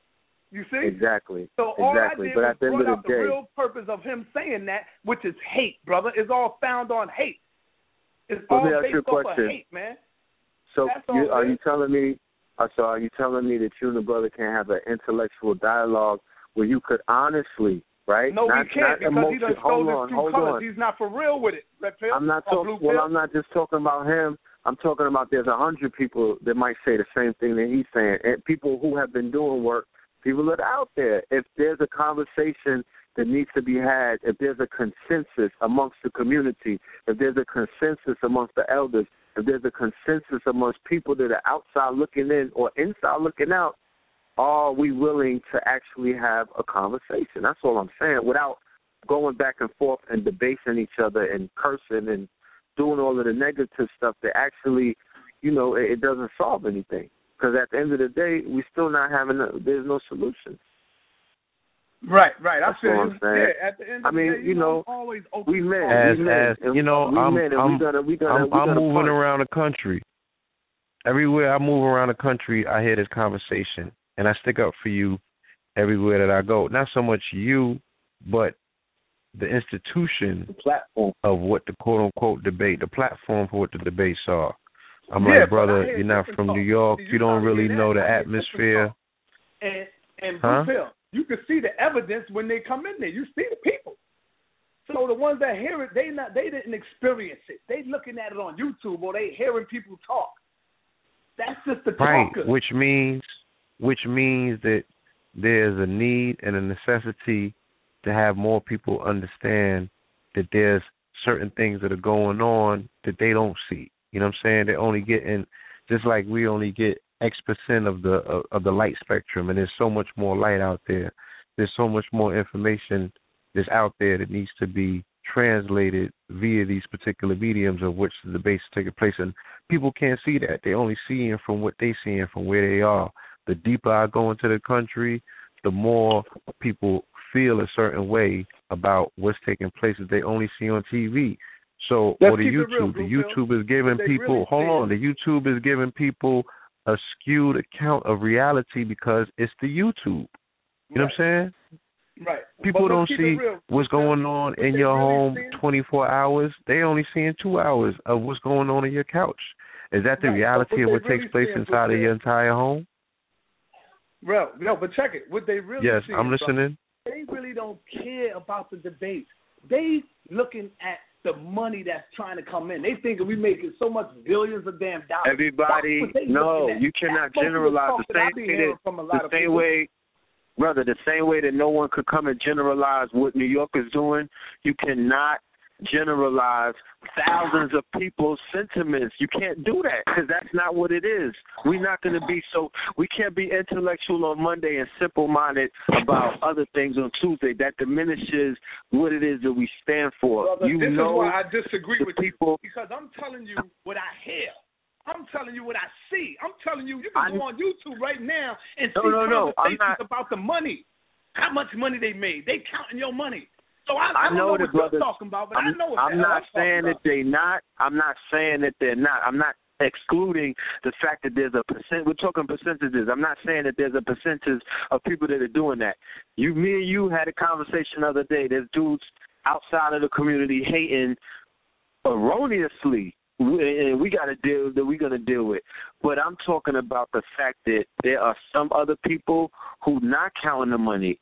They're not hating on the personalities. They got love for Brother Sarnetta. They got love for House of Consciousness. They got love for New York. They got love for the movement. They got love for everything. They're just voicing sentiments. We're in public forums. People are going to have constructive criticism. People are going to voice sentiments. They should not get cursed out when they do that. They should not feel like nobody's going to listen to them and people are going to talk down on them. We could intellectually have a conversation like the brother said. Could we disagree sometimes without being disagreeable? Brother, I'm the one that got cursed out first, Blue Pill. So you ain't looking at that. I didn't curse the brother at all. He cursed me out. And once he did that, that's when I defended myself. All you got to do is go back to your archive and you can listen. I told the brother I respect what he's doing, but what he's doing is he don't need to knock other groups. This is what I said to him, and he got all emotional and got hysterical and went crazy. So when you say we got to be able to accept constructive criticism, I think you need to say that to the brother. All right, I'm gonna say that to the brother as well because I don't want to seem like I'm taking sides or anything. Dr. Ali, my brother. I will also say, I'm saying that to me as well. I'm saying that to Blue Pill. I'm saying that to the callers that are on the line. I'm making a general statement. I don't want to single out anybody. You're my elder.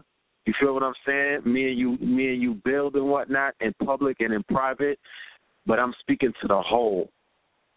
That's all. So you don't feel like this is just about Sarnetta. You know what I'm saying? I'm speaking to the whole because there's some people that are doing other things that, we want to sit down and build with too. But like I said, I appreciate you for your call. Hopefully we could resolve something so you brothers can dialogue. The brother is on the front line doing the work with the Panthers.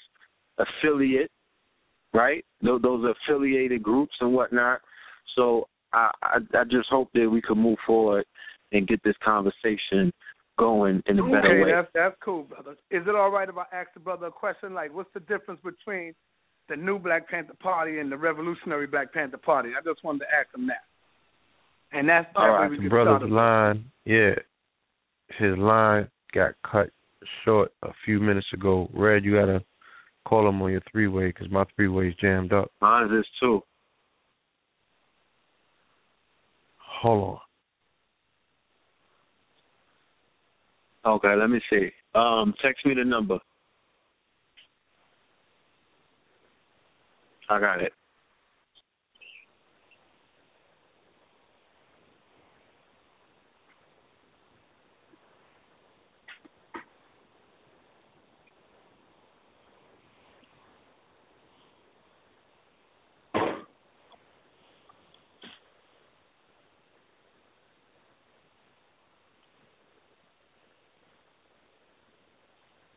Blue, is anybody on the line?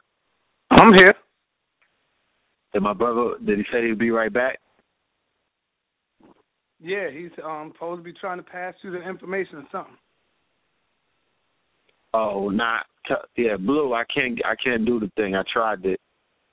We're just going to have to go to the callers and maybe have somebody else call him.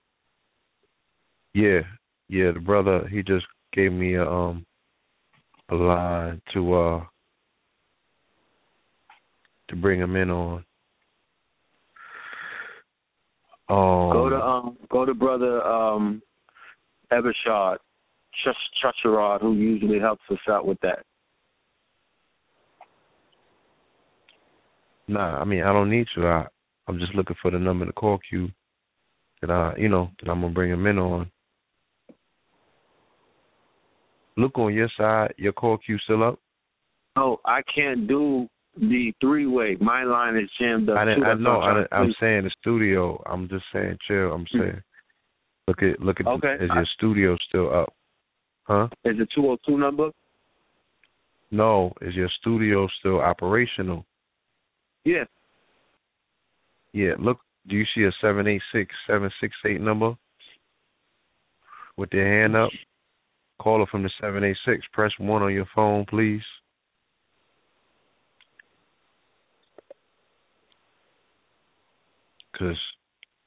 All right. Let me open up this line. Caller from the 786-768. Black Peace. Yeah, Black Power.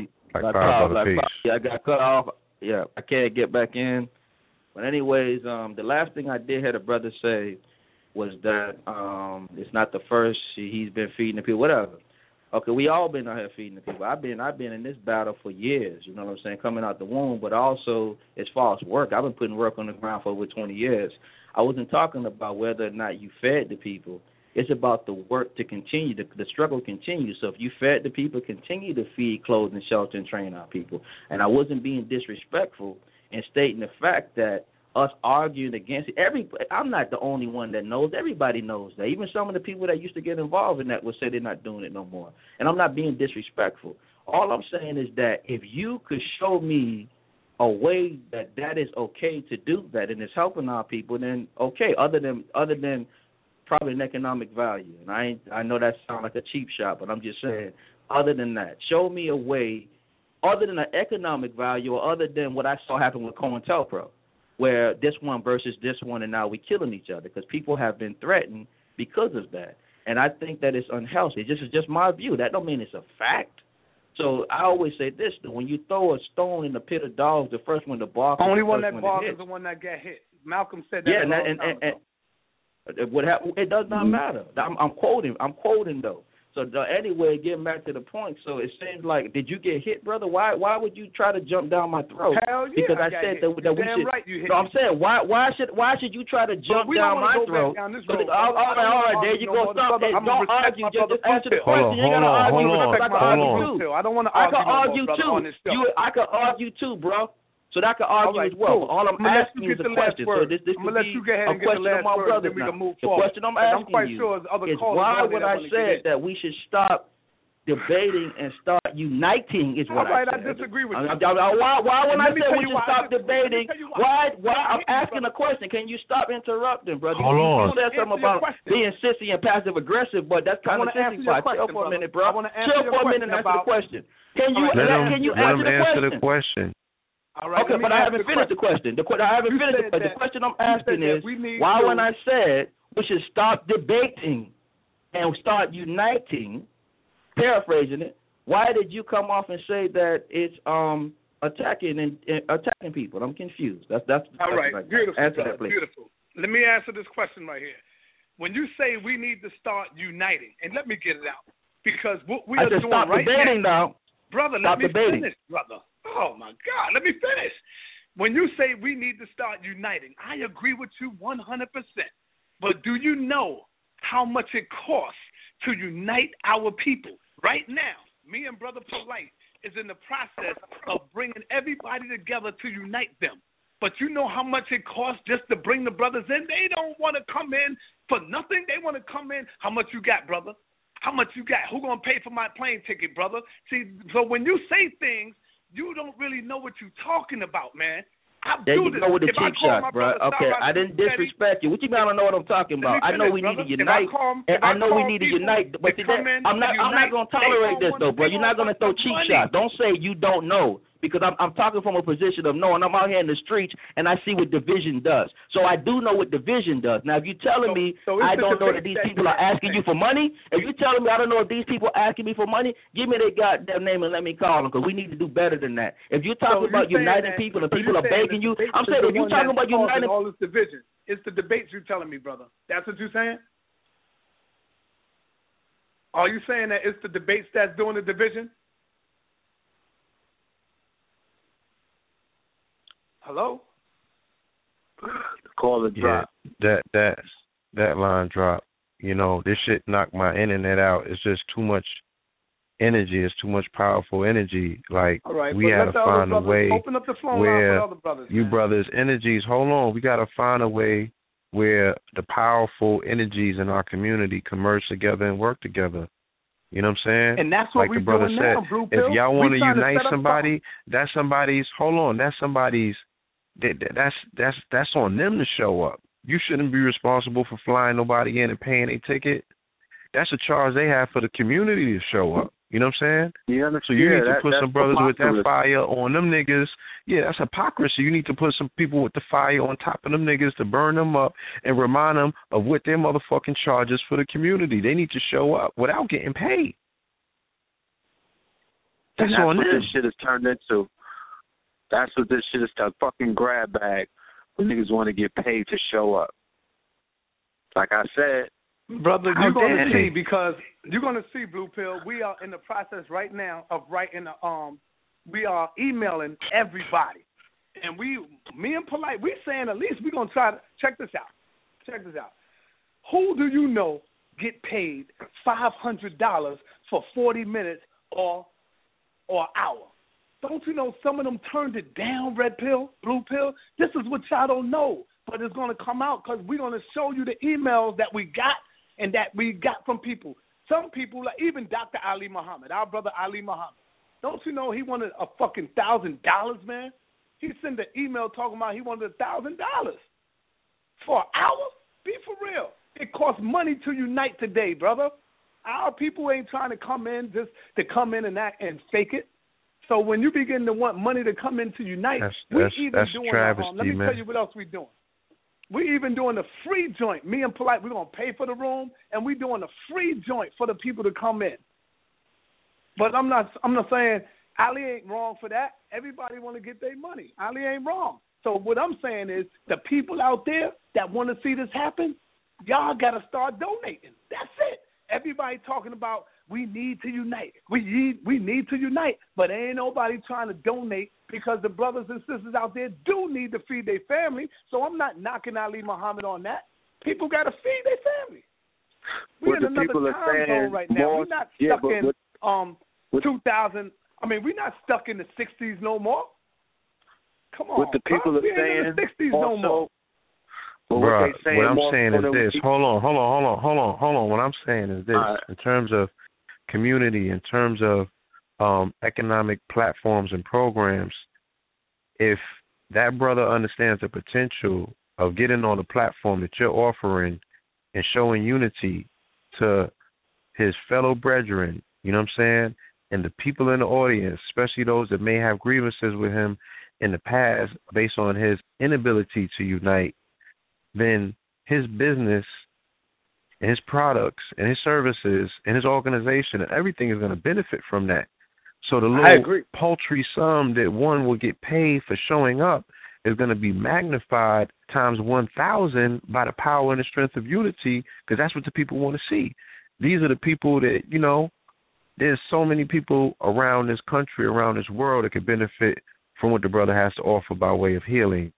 But they want to see the community heal first. They want to see these organizations heal. They want to see, you know, the people on that podium that might have, you know, beefs and you know, dust-ups and all of that shit. They want to see that heal, and then that will magnify your business. These are the things that are holding people's business back. These are why people got to ask you for bread to come in because they can't feed their family. You know what I'm saying? That brother this should be a write-off. Like, this is a service. And that's what to come forth. Saying. We said the same thing, but, we understand. We was willing to even pay your transportation to get here. You know, we wanted to pay your transportation to get here, man.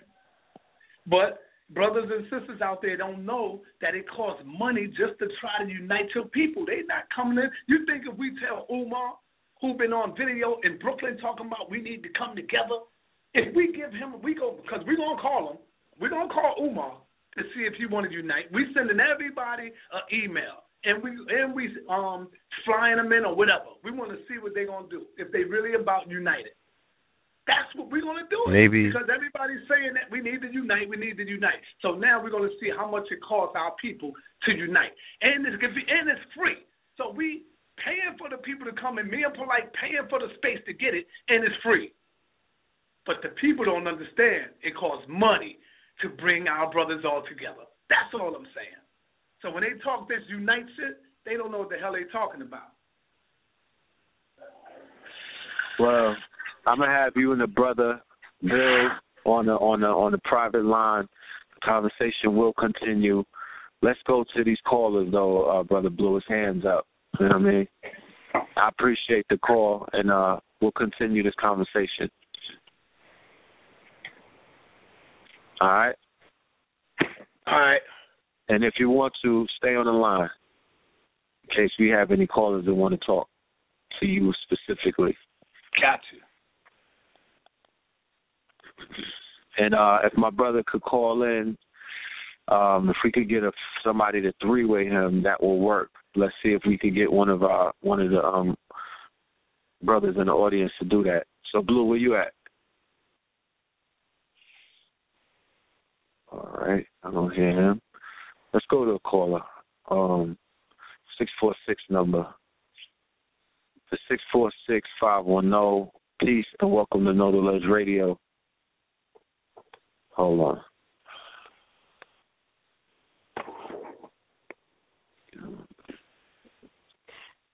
Peace. Caller from the 646-510. Peace. Can you hear me? Yeah, I can. I was just listening. All right. But I do have to say that the bottom line is that, yes, we do have to get together. We have to unite because time is wasting. Cost to fly these people in. It does cost to set up a venue. Yes, I agree. It should be for free. But being in New York, it costs.